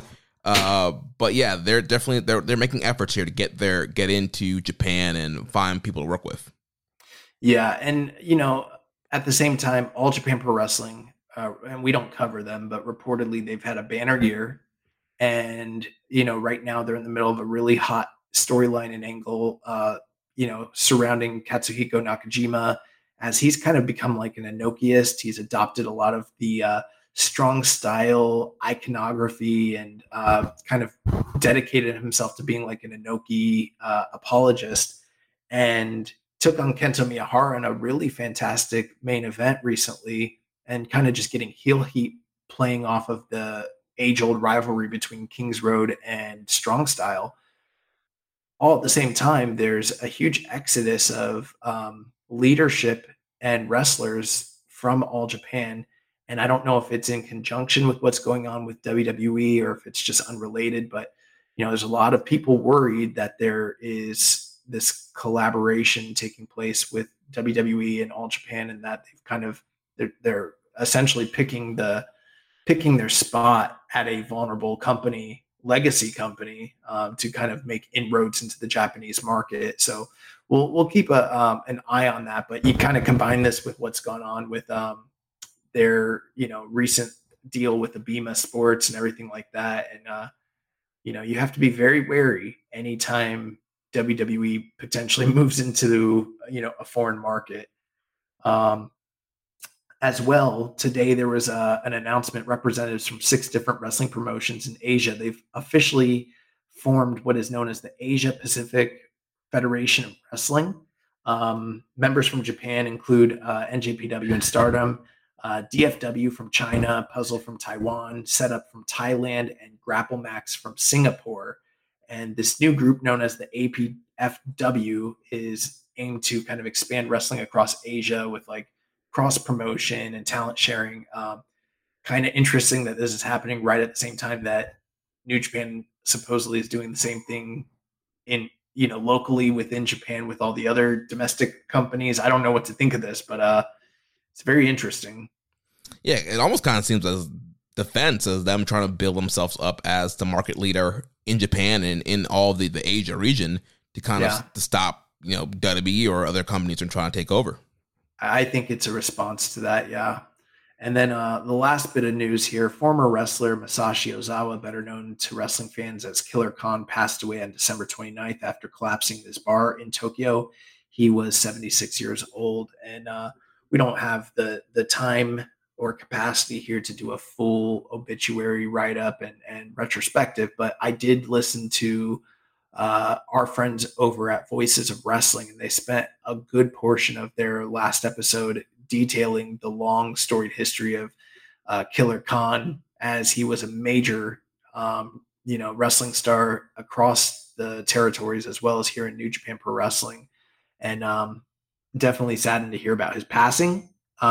If anything, I would say one big recommendation, if you've never seen it, go out of your way to look for the 1982 singles match between himself and Andre the Giant, the famous "It's Not a Choke" match. It's not a joke. It's one of Andre's best matches on tape, and kind of gives you a good glimpse into the talent that was Killer Khan. And our thoughts and wishes go out to his friends and family. Well, that's going to wrap it up for the news. Last thing here before we get out of here, recommended match of the week. So last week you did recommend for us to watch the World Historic Welterweight title match between Mascara Dorada 2.0 and our good friend Rocky Romero from CMLL's Super Viernes from December 15th. Yeah, so I mean, I just watched this today, and I know that you did too, Jeremy, and this was awesome. Like really, really, really just awesome. This is the third match between them. They had a match earlier the week prior at MLW. Went like 10 minutes. I don't think it was on the same level as their 2 big Arena Mexico matches. But I saw the first match they had, and that one had a different kind of element to it than this one. But this match was definitely the cleaner, more well-worked match. I'm seeing major strides and improvements when it comes to the work of Mascara Dorada 2.0 or whatever you want to call him now. Rocky definitely had less. He was still a heel here, but this was kind of more your classic.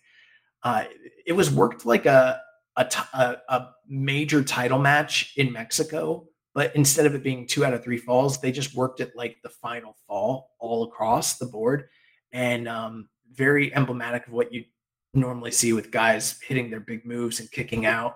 A lot less viciousness and healed him from Rocky. And this was kind of just more like a struggle between two guys going out there and kind of laying it all on the line. Some really wild stuff. If you're a big fan of Lucha Libre or dives, this one was chock full of that. Silky smooth sequences between these guys. I mean, they've worked out all the kinks. The crowd was super into this. And there were some great near falls. My favorite near fall was at one point, Mascara Dorada goes for a shooting star press. Rocky gets the knees up, and then he cradles the guy. And I thought he beat him. I literally did. And then Mascara Dorada kicks out, and Dorada gives everything to Rocky, including the kitchen sink. This one goes just shy of 20 minutes, and I'm at 4.5. I liked this as much or maybe better than almost everything on Wrestle Kingdom, and that tells you a lot. So I was blown away here. I don't know what you thought, Jeremy. Yeah, this was a great main event, and like I think we talked about Mascara Dorada when he was on New Japan Strong show, but yeah, this guy, he is raw, such a great young talent, and he does a lot of really cool stuff in the ring. Just the way he was moving around, he did a lot of cool stuff with the ramp as well, where he kind of like bounced out of the ring into the ramp, and I thought Rocky was pretty vicious, ripping at the mask at Mascara Dorada.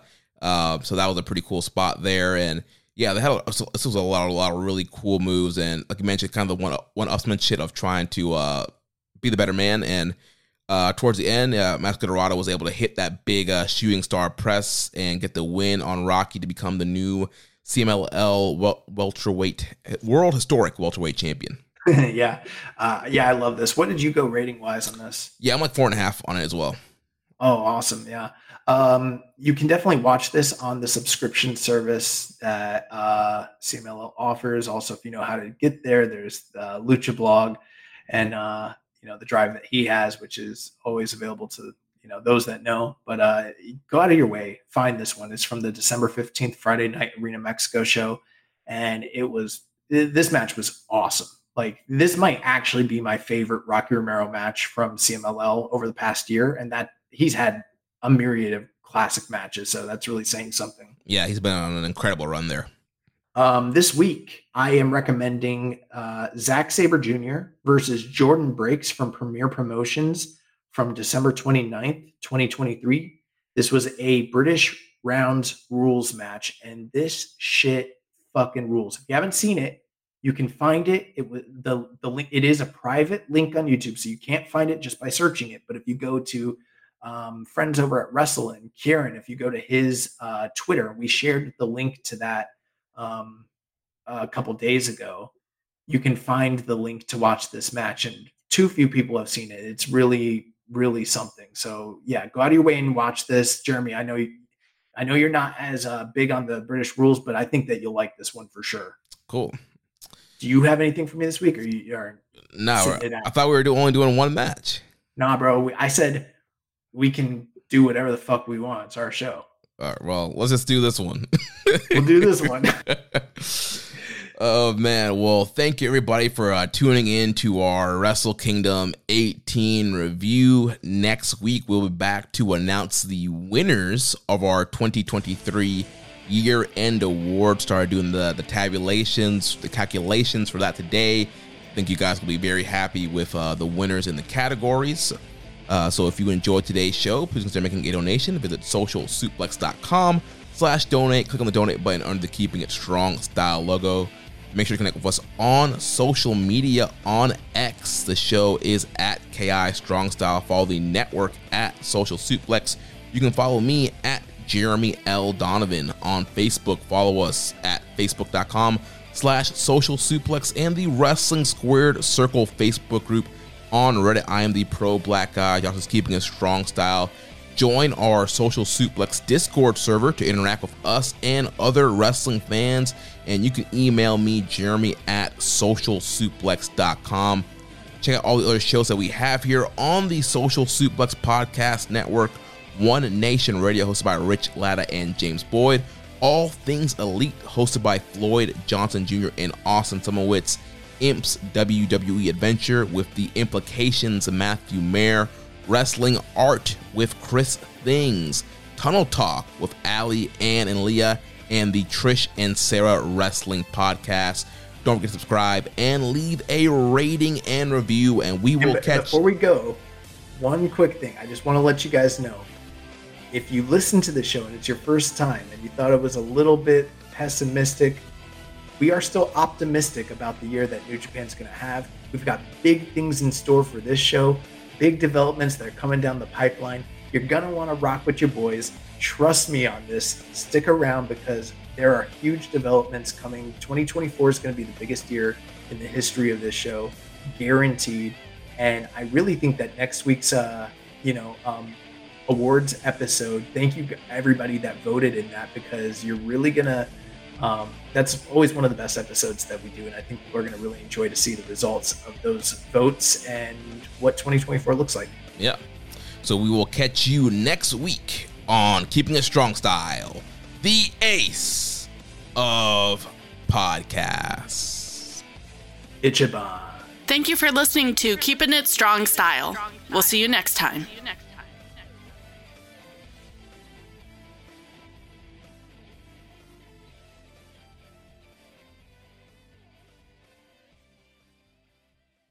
At Parker, our purpose is simple.